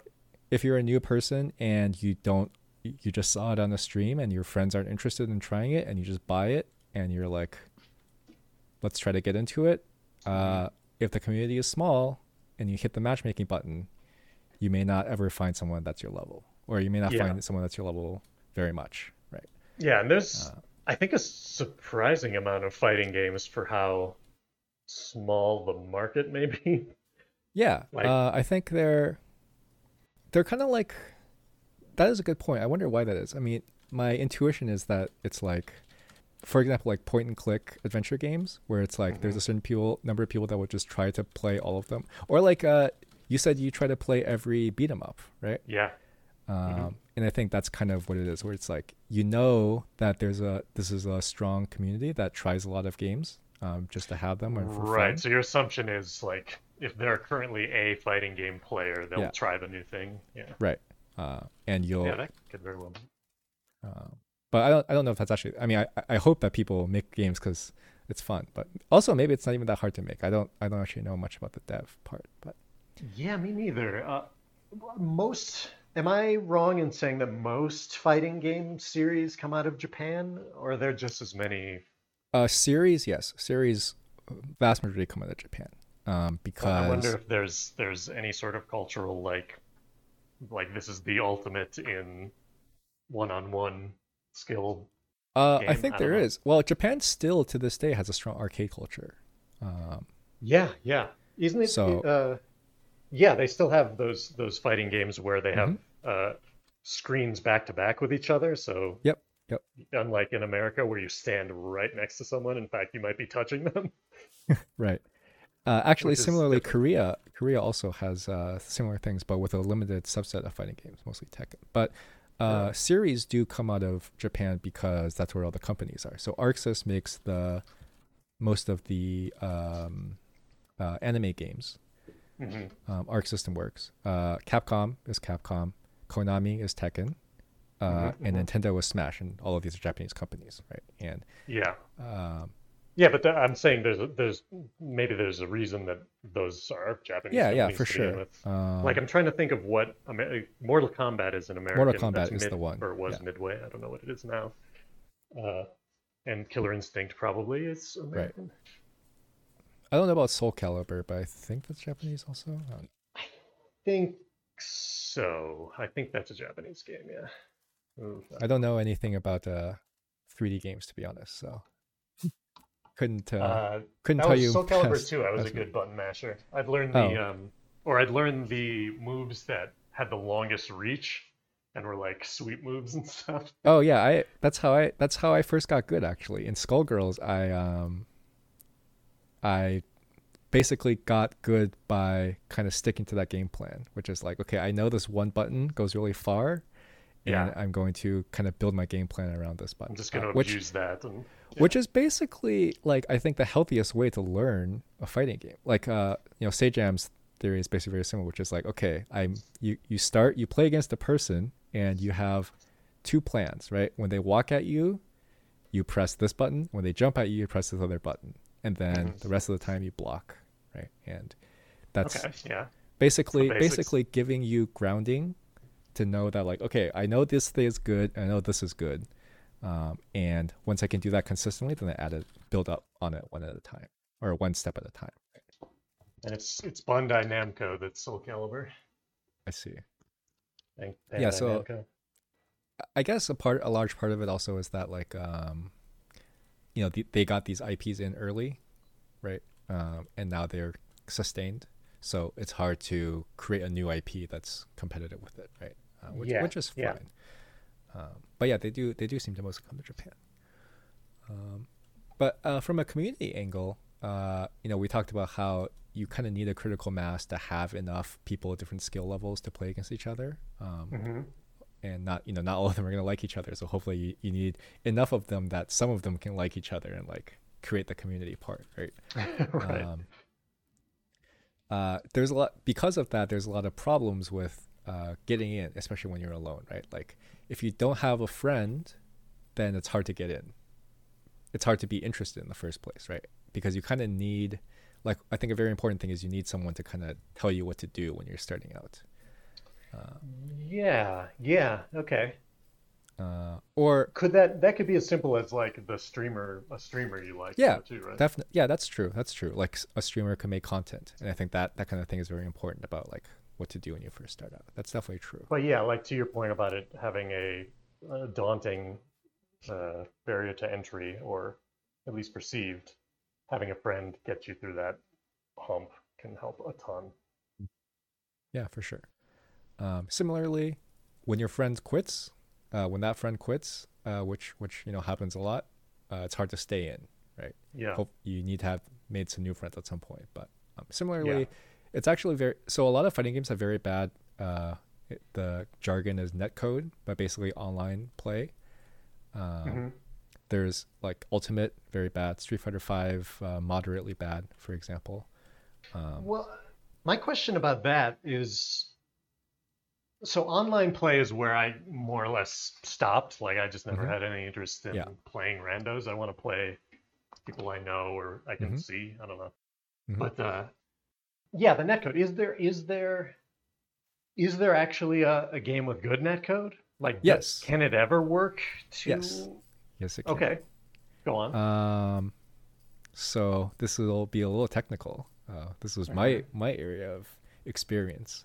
So the sort of there's two different kinds of netcode. So the problem with fighting games online, as you can imagine, is the lag, right? Yeah, I Um, mean, these are games that require frame perfect right. inputs. Well, I wouldn't necessarily require, but at the high level, yes, right. Yeah, at the You're high doing level. something in some number of frames, which is like 1/60th to one twentieth of a second, right? You need to do Yeah, the and right you're thing. reacting to things coming at you Yeah, very fast. Yeah. exactly. So that's the problem with online. So there's two netcode paradigms. The historical paradigm is called delay-based netcode, which Uh-huh. means in order for it to be fair, you basically uh, wait some amount of time before your input goes in. And what that does is kind of like both players if there's a difference in connection, both players kind of feel the same amount of delay. Okay. If that makes sense. So yeah. So if there's like 7 seconds of not 7 seconds, if there's like 7 milliseconds of connection delay between you and the person on, for example, the East Coast or whatever, there's some amount of delay where it kind of, by making it so that your move comes out 3 milliseconds slower, you kind of cut into that 7 millisecond buffer, right? And that changes based on how much lag you're getting, or it depends on the implementation. To do with your opponent's it depends. So usually you can set it like, okay, I want X frames of delay, and the point is that like because if you didn't have this, the person, like usually historically it was hosted by a person. Like you connect to another person, and that person would have 0 delay because they're on their own computer, right? But their computer or their console, computer would have to wait, or you'll get your inputs the amount of time that your ping is, basically, right? So they get to do everything immediately. You get to do something with a 7 frame delay. And so delay based is sort of equalizing that, where both players get the amount of delay, but the lag is compensated for by the delay, if that makes sense. Right. So in theory, both of you are experiencing are the on same an even field of you're slowdown. on an even playing field, but the playing field sucks, right? Yeah. Or you have to learn to get I think you were about to say it, but you're essentially learning to play Yes. slightly differently than you would in person then. Yep, exactly. And that was that's historically a big problem. Yeah, it's a problem. Especially, I mean, it's fine at the low levels, right? But when you get to the top level, it's almost unplayable, right? Because your tournaments are all in person. So the new paradigm, and this was sort of revolutionary. It came out, I think, like 2016-ish. It's called delay-based netcode, or rollback, if you've heard of the term rollback. So this, the way this works is there is no more delay. Everything comes out instantly. The game predicts. So consider this scenario, right? Your opponent is jumping at you, right? They're in a jump animation. They're coming at you. The game knows exactly what's going to happen for the remainder of the jump animation, right? They can't. Let's suppose that they can't do anything that's different there. So there's no reason. Can't throw out a punch. Okay. Assuming they can't. Obviously, in a normal jump, you can't. But assuming that they're in some animation that they can't do anything out of, the game knows what's going to happen. So there's no reason for the game in that situation to wait to confirm that they didn't do anything, right? On your side, even if you don't yet know what the other person is doing, you can. Your game should be able to just play it without waiting for anything, basically, right? Okay. So the way delay-based netcode works is taking that idea. So both players have no delay. The game predicts based on, not necessarily predicts, but like continues to play based on what either it thinks is going to happen or what happens before until it receives a signal, and then it hopefully receives the same signal, right? If that makes sense. Yeah, I think so. Yeah. It's not necessarily predictive, right? But it wouldn't like predict another it doesn't predict like what they're going to do. Yeah. If it's really laggy, they'll just stand still, right? But basically the fundamental way it works is the reason it's called rollback is if the game gets out of sync with your opponent somehow, if it detects that they did something, it will sort of go back in time and put that thing out. So let's say you have a really laggy connection and your opponent, you're both standing in neutral and your opponent throws out a punch, right? If you're really laggy, you would see them standing still. And then the way rollback works is like, oh, they sent a punch, 30 milliseconds ago. And then they would basically go back in time 30 milliseconds and put on your screen what would have happened if, what was supposed to happen. So the punch will basically just appear, right, in the very naive implementation of rollback, if that makes sense. Okay. So it's like, 30 seconds ago they threw out this, or 30 milliseconds ago they threw out this punch. oh shit, I didn't put that on the screen. Let me put the punch, 30 milliseconds into it now. But it only happens once once the game knows you're connected again, essentially, like, and you can Yeah, move. yeah. So you So can, you're well, not getting basically hit on your while end, sitting still. yeah. So on your end, you're just playing normally. On their end, they're also just playing normally. What happens with rollback is if you're out of sync, you can sometimes just teleport somewhere, right?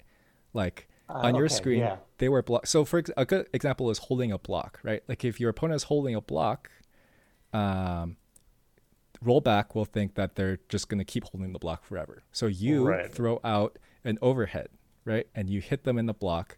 But then if there's a out of sync situation, rollback says, oh shit, they didn't hold the block for the whole second. They actually did Hmm. a punch, when you thought they were blocking. And so it will kind of go back in time and hit you.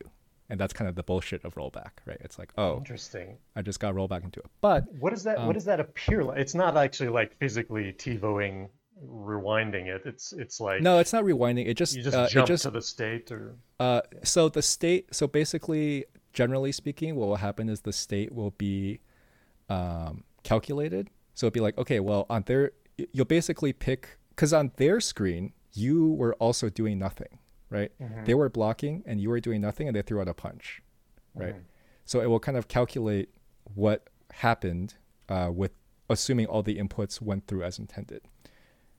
If that And makes that sense. works? It does work. It works very well. There's, Interesting.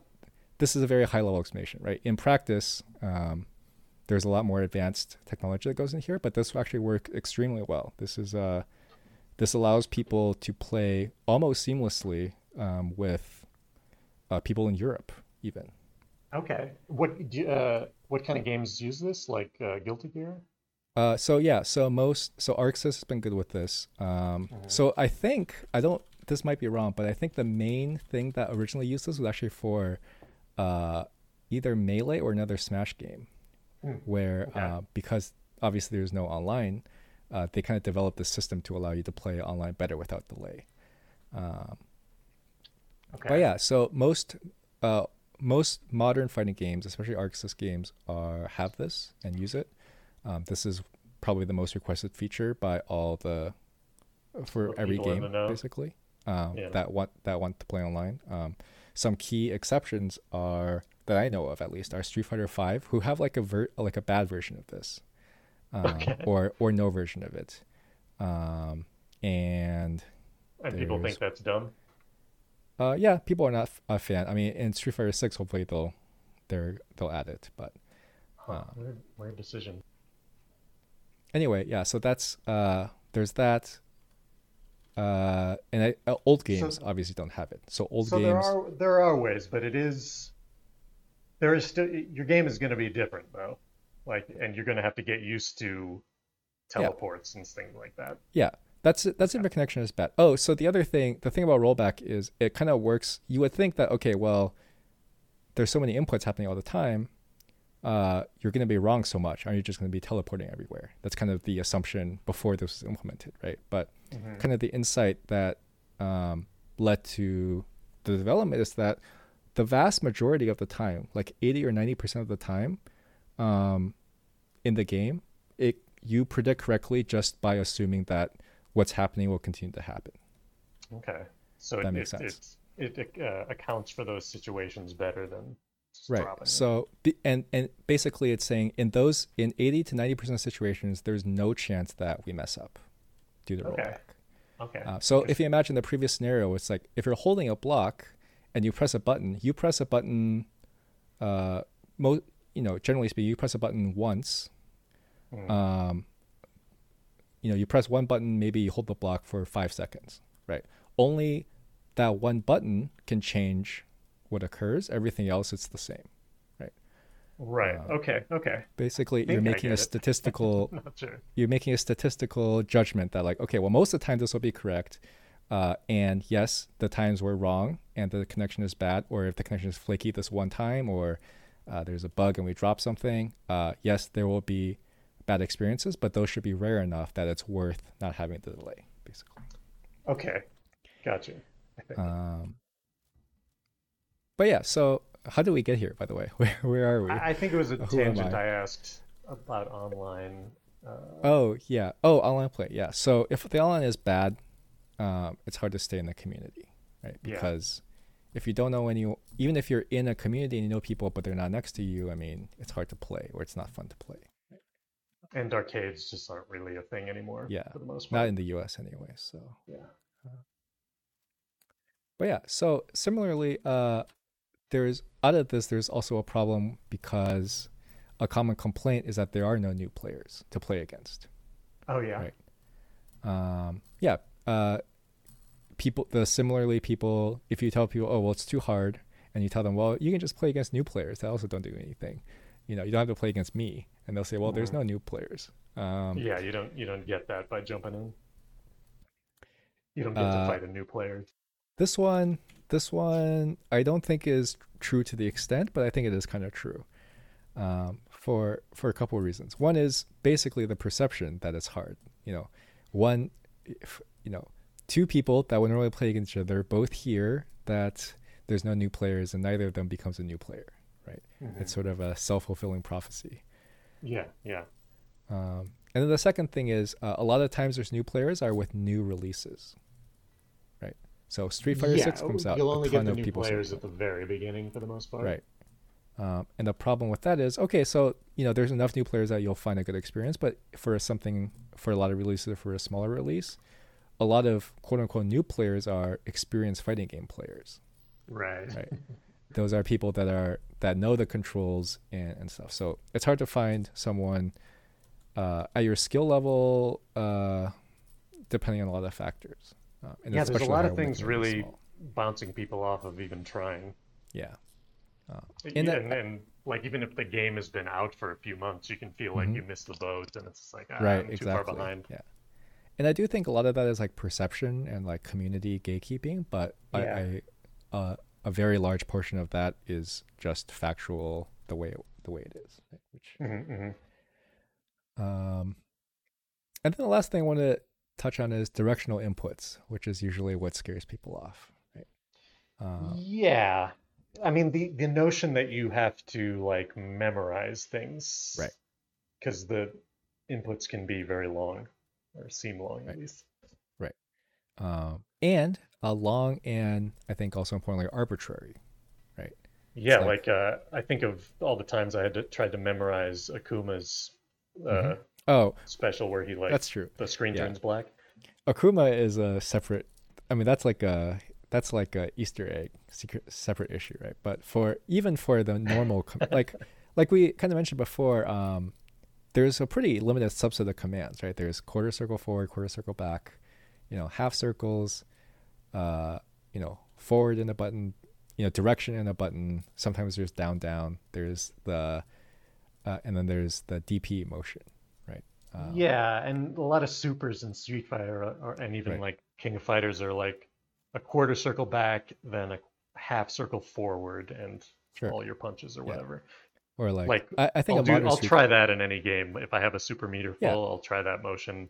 Or Yeah. I'll just Exactly. spin the controller a bunch, spin the joystick Right. a Right. bunch, and hit all the buttons at the same time because that can sometimes work. Exactly. So that's basically what that means is you built up the intuition, right? This kind Hmm. of goes back to the whole video game intuition thing, which is like the things we take for granted. We don't do. Well, fighting game players don't do this because people complain about it so much. But in other video games, people take some of the basics for granted, right? And it takes experience to build that intuition, and then you kind of know it. Basically, you built up the intuition through learning them, and then experience with them. And now, when you have a new fighting game, they're not so foreign to you, right? Yeah, It's because kind of like there's a lot of similarities between them. right. It's kind of like if you play a platformer and okay, well, there must be a jump button, right? Yeah. And the jump works this way, and there's like momentum and stuff, right? You kind of Yeah, understand. or the first game 3D game you play where you move with one stick and look around with the Hmm. other is going to Right, be a exactly. nightmare for anyone. But It's a nightmare, once you get but you that, learn it. it's Hmm. you learn it, and then it's just part of games. Right. Um, so I think that's how it's overcome. But I do think it is true that they're not intuitive. So if you compare how to do specials in Smash with Hmm. how to do specials in Street Fighter, the intuition factor is pretty big, right? So in Street Fighter, to do a fireball, you do this. Like there is no connection between down, down, forward, forward, with a fireball, right? I mean, like yes, you're shooting it forward, but that's about it, right? Yeah, his arms kind of move like it could be, it could be, yeah, but it could be basically any. It could be any special, and it'd be like, okay, well, it's a special that goes forward. In Smash, you have a B button, right? The B button makes your specials. Yeah, so B neutral, B up, B down. And there's another one, Smash B. Forward, and well, both forward and back are usually the same, but yeah. That's right. But that's the case makes, for every single character. Yeah, but that makes a lot of intuitive sense compared to the directional input. So, for example. Your offs, so your let's say you're Fox, right? You're off stage, you jump, and you think, okay, I need to go up. How do I go up? I press the up button and my special button, right? Yeah, they're good about that, making up feel like an up move and down exactly like a down exactly move. Right. That's kind of a layer of like intuition designer has to sort of make it easy to learn, right? You don't have to think about it as much. So to do illusion, the forward B for Fox, you think, okay, I have to get over there. It's forward. I wonder what pressing forward B does, and it does kind of what you expect it to do, right? If you're that basically is why having that extra layer of intuition helps a lot with the early part of learning the game, right? Yep. Obviously, once you reach mastery, it's the same. But yeah, or same enough. I mean, like you said, though, even at high level, you still see mistakes, right? Like input mistakes. You do, and I think that's kind of the value of this. But I think but to wrap up this point, I think one of the problems with directional inputs being counterintuitive or not intuitive is that you have to learn it at the beginning, right? Like ahead of time, or either ahead of time or before you start playing, right? It's you better start reading that little note on the console. Exactly. That has their first two moves. Because if you don't learn it, you can't do the special, right? And you can't really figure out that that's how you do the special without learning it. Yeah, and like if you play with friends, you might be like, all right, for the first 30 seconds, or first 10 seconds, I'm gonna just learn all my moves, and then we can go. Yeah, but you can't do that online. Exactly, right. And that moves the burden of learning way up to the very front, which is the worst place to put it, right? Like even outside of fighting games, how many times have you like started a new game and it hits you with this like 15-minute tutorial and you're just like, I'm done. Like I can't read another paragraph. Exactly, right. That's the worst. That is sometimes the only, but that is really the worst way to teach someone how to play your game, right? Is to hit them with this. But there's read this paragraph real quick. So real-time strategy comes to mind as like kind of a complicated thing to learn at first. But you can do it step by step, right? Like you can be like, all right, there's a whole level where you can only use your basic infantry or whatever. Yes, exactly. And now in the next level, we're going to teach you how to build a base. There doesn't seem to be there's not really anything like that in fighting games, unless single player modes have that. That's why I don't think we'll get to it today. We'll probably have to cut it, but that is why I think the single player content is the bridge that's needed, and it is something that basically doesn't exist in what I would consider like a competent form in any fighting. Yeah, there should be like a single player versus AI that, all right, on this level you can only do damage with super moves, or you can only beat him with your, or I guess special and super. Yeah. Right. And hopefully it's more gamified than just a tutorial, right? Yeah. But I think that would be that's very important. So one thing, WoW, World of Warcraft, does this really well. MMOs in general, Lost Ark not so much, I guess, but Final Fantasy, WoW, the leveling experience is slow and boring. People are like, well, why do I have to level my character and play through the story for, it takes like 3 weeks, right, at least, unless you're rushing. before I can do all the fun stuff, right? Like all my friends are thinking I have to do this stupid leveling stuff, but it's very important. I learned this lesson when I joined. Like I used to play WoW on a private server, and then I joined a separate private server that was just for PvP, and then they start you at end game, and you just get all your gear and stuff. I mean, it's for PvP, right? That's kind of the point. Yeah. And what I realized was like, holy shit! Like I took for granted how much that leveling experience, adding one skill at a time and then using it for a while, right? Yeah. And then adding another one, how much that was vital in learning how to play the game. Right? Yeah, I mean, Lost Ark had a sort of a ramp with that's true. Unlock all your skills right at that's the true. right? I did forget about that. That is true. You did have one at a time. But it's also one of those games where it's like there are things I would never figure out if I'm not using other info online.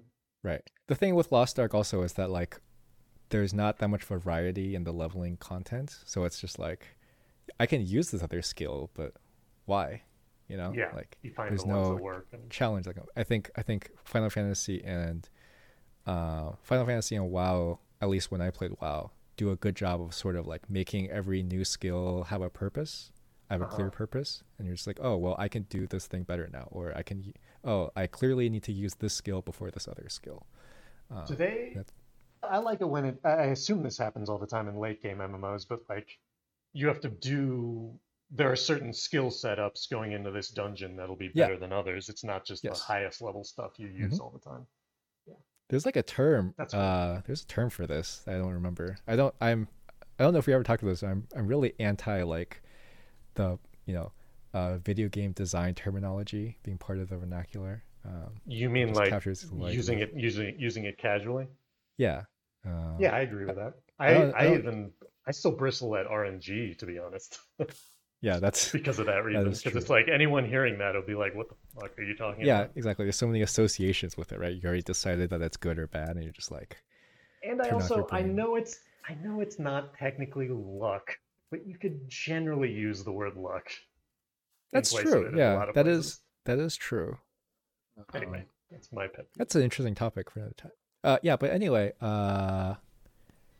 moving basically, the point, and I think we both agree on this, is that putting you want to move the burden of learning as far back as you can, right? Yes, so you can actually get some time playing the game where you don't. So you can play, you can have fun using this one thing, and then you get this new thing. It's like, oh, this is cool. I can have more fun doing this other thing and the old thing I'm now familiar with. And directional inputs kind of forcibly put them at the beginning. So why don't any other fighting games do what Smash does? So there is a fighting game from the company that you used to work at. Yeah, I was about to bring that up. Yeah, Riot Games' fighter, they're trying to do just that, right? They're doing exactly that, right? They have a B button. Which I think is important. Like, so I guess one other argument to point out is that often people say, well, directional inputs add no value, right? Like, why not just have a B button? I can see where that's coming from, but I don't think it's true that they add no value. You might think that the value they add is pointless, but I think they add a couple things. So one thing they add is they very significantly raise this execution ceiling. Not the same thing as a skill ceiling, although very similar, right? But specifically with execution, it's the thing we talked about before, right? A tournament winner, an EVO winner, world champion, still makes execution mistakes because the inputs are hard. Yeah. Right. It's sort of making an arbitrary layer of difficulty around doing your move. Obviously, you can do the same thing with a B button, right? But the number of occurrences is obviously just much higher, right? So it's like, okay, well, with the B button, you can only mess up in a couple ways. You can your stick can be too far up when you're trying to go to the side. In terms of just doing the wrong move. Right. Yeah. Like not doing what you intended to do, right? Yeah. Okay. Even after having practiced a lot. With the B button, you can make mistakes, but there's way more ways. I would say an order of magnitude more ways to make a mistake with directional inputs this causes mistakes to happen at the highest level. And it also causes people with really good execution to have sort of an identity, right? As a person that never fucks up. Okay. Never fucks up or does really, really hard combos. So there is a like goes for the in Street Fighter 4, a lot of players that were really good in Street Fighter 4 really didn't like Street Fighter 5 because the execution barrier was so much lower. And by the way, there's a very interesting video on this by Korea Gaming called the cost of lowering the execution barrier or whatever, the execution ceiling. Basically, a lot of players have put in a lot of time to. It's like, okay, as a human, we only have so much time to get better. I'm going to get really good at doing everything I want precisely. That means I may be worse at neutral, or so let's say that makes you worse at neutral, right? Which is like you're just playing the game and you're both not getting hit. So I may get fewer hits than other people, but I'm going to put my time into execution. So when I do get the hit, I can always do the hardest combo consistently, and I can do more damage with my one hit than my opponent can do with 2 hits. Right. Okay. That's, those people think it's valuable. People that make games think it's valuable. So are we saying that brings in sort of another element other than pure skill? Yes. It brings in memorization and time, muscle memory. Practice, right? It kind of it's think about it from a real world athlete sports perspective, right?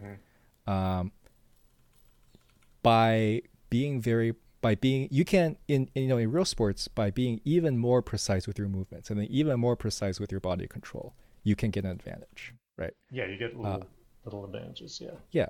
In chess, you can't do that, right? In poker, you can't do that. There's nothing physical you can do. Online chess is its own thing. In chess, obviously, there's you cannot accidentally knock a piece over. But at a high level, there's a level of skill if you can do smack talk. Well, that's definitely also. I do want to talk about that at some point too. Maybe next time. Okay. So basically, it's saying there's a physical.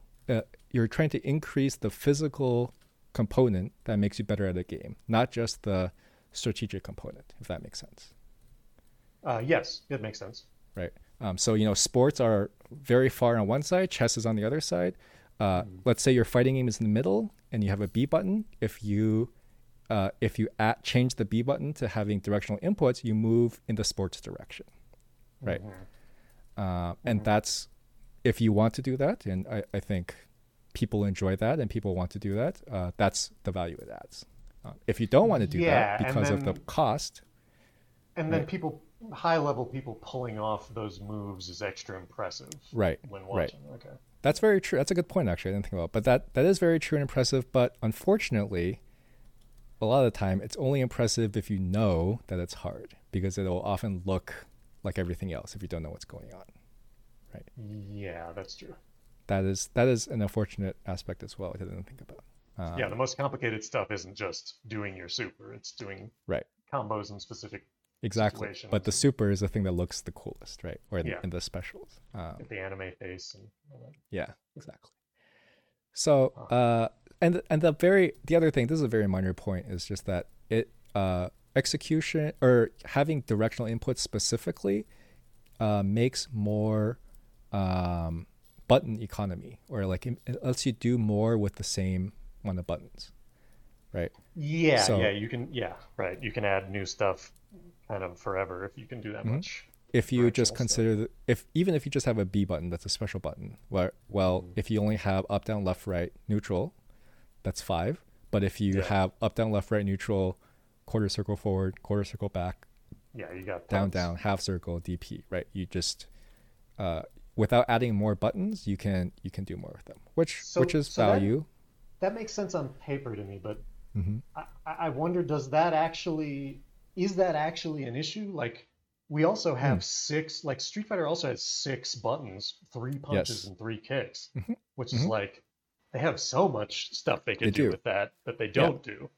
Yeah. Well, I guess they do. I guess if you think about it, down medium kick and up medium kick are their own things from so they're not exactly special moves, but they're still different Yeah, moves. so you have normals that change, right, based on directions. So the way Street Fighter works, the reason this kind of happened is that all the buttons are, in Smash parlance, A buttons, right? Mm-hmm. They all do a normal, and then you have directional normals as well. And then the specials, all the specials, there's no B button. All the specials are just the normals, but you have a directional input in front of them. So Smash has the same thing. It actually has exactly the same thing. And I actually think Smash's paradigm is harder for me to do than directional it's the stick inputs. movement, right?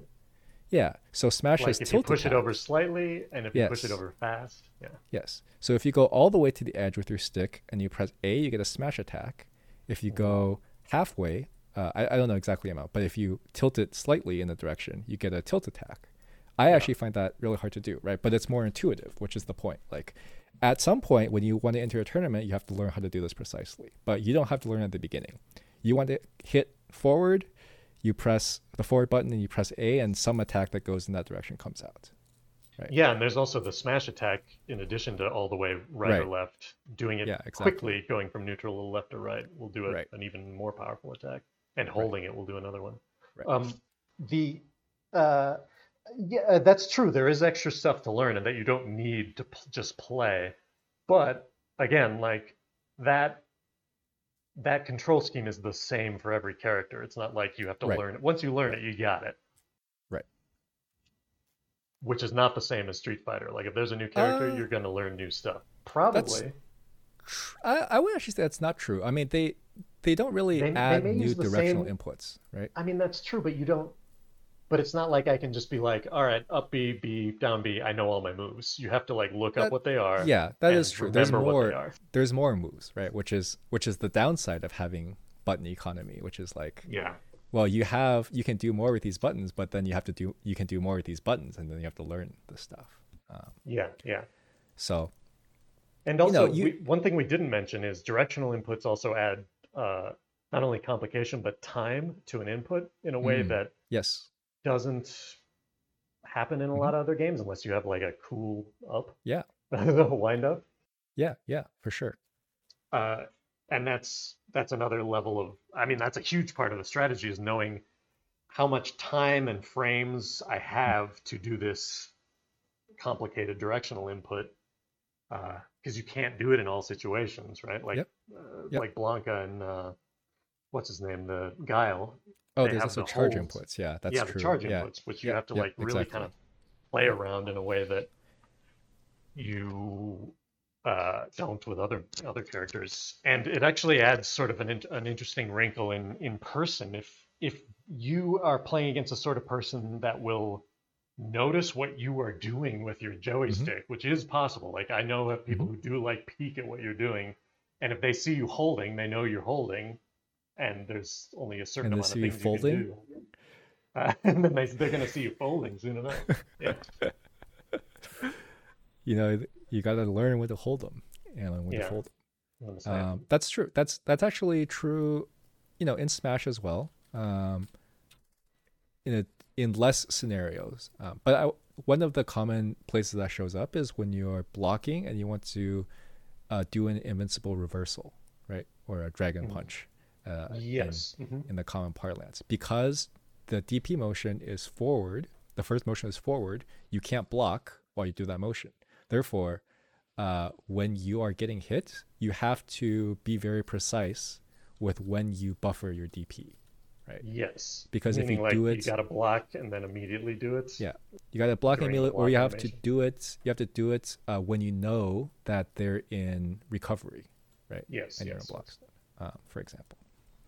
So that's kind of their wrinkle. So basically, the summary is that directional inputs add execution ceiling, they add complexity, right? So there's upside. That's the upside, and as we've documented, there's similarly a lot of downside, right? Yeah, I mean, to your point of it not necessarily being, I mean, it is a level of skill, but like you say, it's a level of practice on top of things to know all the directional inputs. And so I guess I don't always agree with the argument that it raises raises the skill ceiling necessarily. It I just guess that's makes true. it. So that's why I guess that's why we want to differentiate. Skill has a lot of components, right? So we can say there's an execution ceiling, and then there's a Yeah. strategic ceiling, right? Yes. Yeah. Okay. It does not. It varies slight. I mean, there's the stuff we just talked about where it's like, oh, you need to know when to hold forward and when you have charge, but there's a very, very small effect on the strategic ceiling, but there is a massive effect on the execution ceiling. And if that's what you want your game to have, then this is a good way to do it, right? Does any other game genre do that kind of thing? Rhythm games are all rhythm games are purely execution, right? They are 100% execution. There's no strategy at all. You just react and you follow the beat, and it's all about how well you do that. Yeah, Right? and And it that's can be all purely kinds physical. of crazy stuff that you do have to like learn how to do. Mm-hmm. It's not just, directions. You can have Right. multiple buttons. But other or than whatever. that, I can't think of that many like video games genres that do this. Obviously, any Yeah. kind of action game. Well, actually, no, that's not true. There's a lot, actually. I take that back. So shooting games, FPS games, there's a strong physical. Can you hear the cat? Yeah, I can hear the cat. Oh, well, the cat's going to be a co-star. That'll That's just get us Chocola. more listeners, I think. Cats are I don't know what he needs, but he's talking to you. yeah, he's talking to us.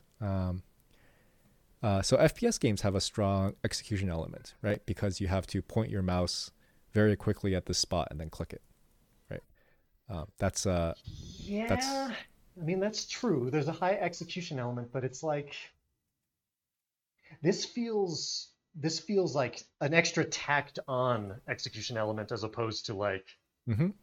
It's a not an essential intuitive, part of the right? gameplay. Exactly. That's what we keep coming back to. It's not Yeah, you're right. It's intuitive. not intuitive. Yeah. FPS is super intuitive. Your mouse is the crosshair. You click on the other person, you shoot them, right? Yeah, This at one, least if you're a PC user, it's yes, it's you something get you've it, been right? learning already. Yeah.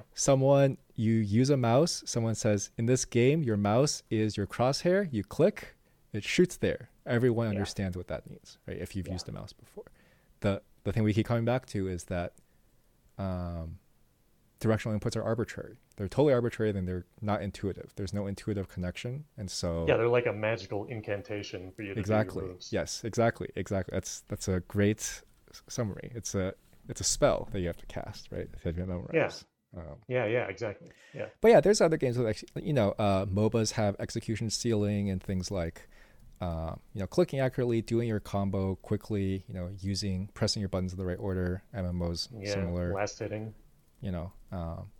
And as you get less and less action, basically it's like an action scale, right? Like the higher your game is action, the more execution ceiling, and the more your game is turn-based or card-based or tactics, the less execution there is until you get to chess, right? And chess is 0 in theory. Yeah. And again, though, I mean, I think we're agreeing, but again, like all those other examples, like the gameplay is more complicated itself rather than Right. it's on top of the gameplay. Yeah. Yes, exactly. And the gameplay in fighting games is already complicated enough, right? Like as soon as you get past the beginner level and you start learning about what people do, I mean, It's really kind of weird to think about how much and how long this has been a convention of the genre, right? and that there's just not other like no. I can't even think of did people try? Did any companies try fighting games that were simplified away from directional inputs? Well, first of all, there's Smash, right? As we've talked Smash. about, but there's sort of like, what do you call them? Like there's a word. It means like research games, maybe. I don't know, but like Dive Kick, for example, that's definitely not the right word. But it's sort of a game that's there to kind of make a point, right? And Dive Kick is that, for example, or Footsies, very similar. Where what's the point? The point of Dive Kick is that, like, well, you can have a lot of what makes fighting games interesting with 2 buttons, right? Yeah. Not even directions, just jump and kick or dive and kick, right? Did you know that the original Street Fighter arcade game, the first version of it, had just 2 buttons and a Really? joystick? Interesting. Yeah, it had a punch and actually, a kick, and they were I like may know big. this. And so they were also pressure sensitive. So they were like big rubber Oh, buttons, I hate. kind of. And depending on how hard you pushed it or hit it, it would do, light, medium, or hard Yeah, attacks. But that sucked. And also, uh, they arcade machines would get broken real fast because people were just hammering on that's those things. yeah, that makes sense. I was gonna say that's how you do in Smash. There's a short hop. There's a full hop and a short hop, right? To do a short hop, you have to press the jump button lightly, and I Oh, hate really? doing that. Yeah. Oh, wow. That's I tough. don't know about Smash. I think I'm sure it's in 64, but um, like short hop and tilt are basically like analog motions, right? Like directional Hmm. inputs for all their issues are like deterministic, right? Like Yeah. you can go into training mode, you can see, well, when my stick is here, I can go put my stick all the way to the end and all the way to the bottom, all the way to the right, and I'll hopefully get the right input, right? Uh-huh. Analog motions are like, well, there's a range, and in this range it does this, and in that range it does that, right? And I do not like Smash because I don't like doing that. Interesting. But Uh, again, yeah, I guess I'm okay with that sort of finesse, but I can see how that's sort of a different kind I of think it's skill, like a, I think especially it's for like a a, PC player, like the yeah, stick stuff. I do think it's like a PC versus console experience thing. Because But then again, you obviously, if do you have a played, fighting stick, right? I do have a stick. I actually use a these days, or sorry, I hate that company. Never mind. Cut that out. Bleep it out. Okay. I use a all button controller. Mm-hmm. Basically, it's for buttons instead of a stick. So it's like a Oh, right. I have seen this. So there's no yeah, stick, but you learn how to yeah, move by buttons. yeah. Gosh, that sounds tough. It is tough. It's again, it's very counterintuitive, right? But But you I have get it. hand pain, After a while, so you I do it. it Yeah, becomes second nature, I'm sure. that's exactly the thing, right? This is another example of like you at the end once you put in the time, you maybe you even put in the same amount of time, and you end up with the same. You end up more or less the same place, right? But in one case, you had to put in the time right at the beginning, and in another case, you can kind of learn it as you go along, right? Right, right. And you can rely Yeah, on I mean, it intuition, seems like whereas what we're one, landing on is that uh, whether or not you include directional buttons, there's got to be some way to push back the learning a little bit if we're going to mm-hmm. expand Yeah, the size of this genre or the yeah, people who play it, or just to get new and people in, essentially. that's exactly what I we should talk about next time. All right. I want to talk about uh, what kind of niche we can fill that fulfills sort of all these problems that we've popped out, right? We Yeah. landed on these What's the problems. real We game? landed on like high-level solutions. How can we make a game that kind of captures those things?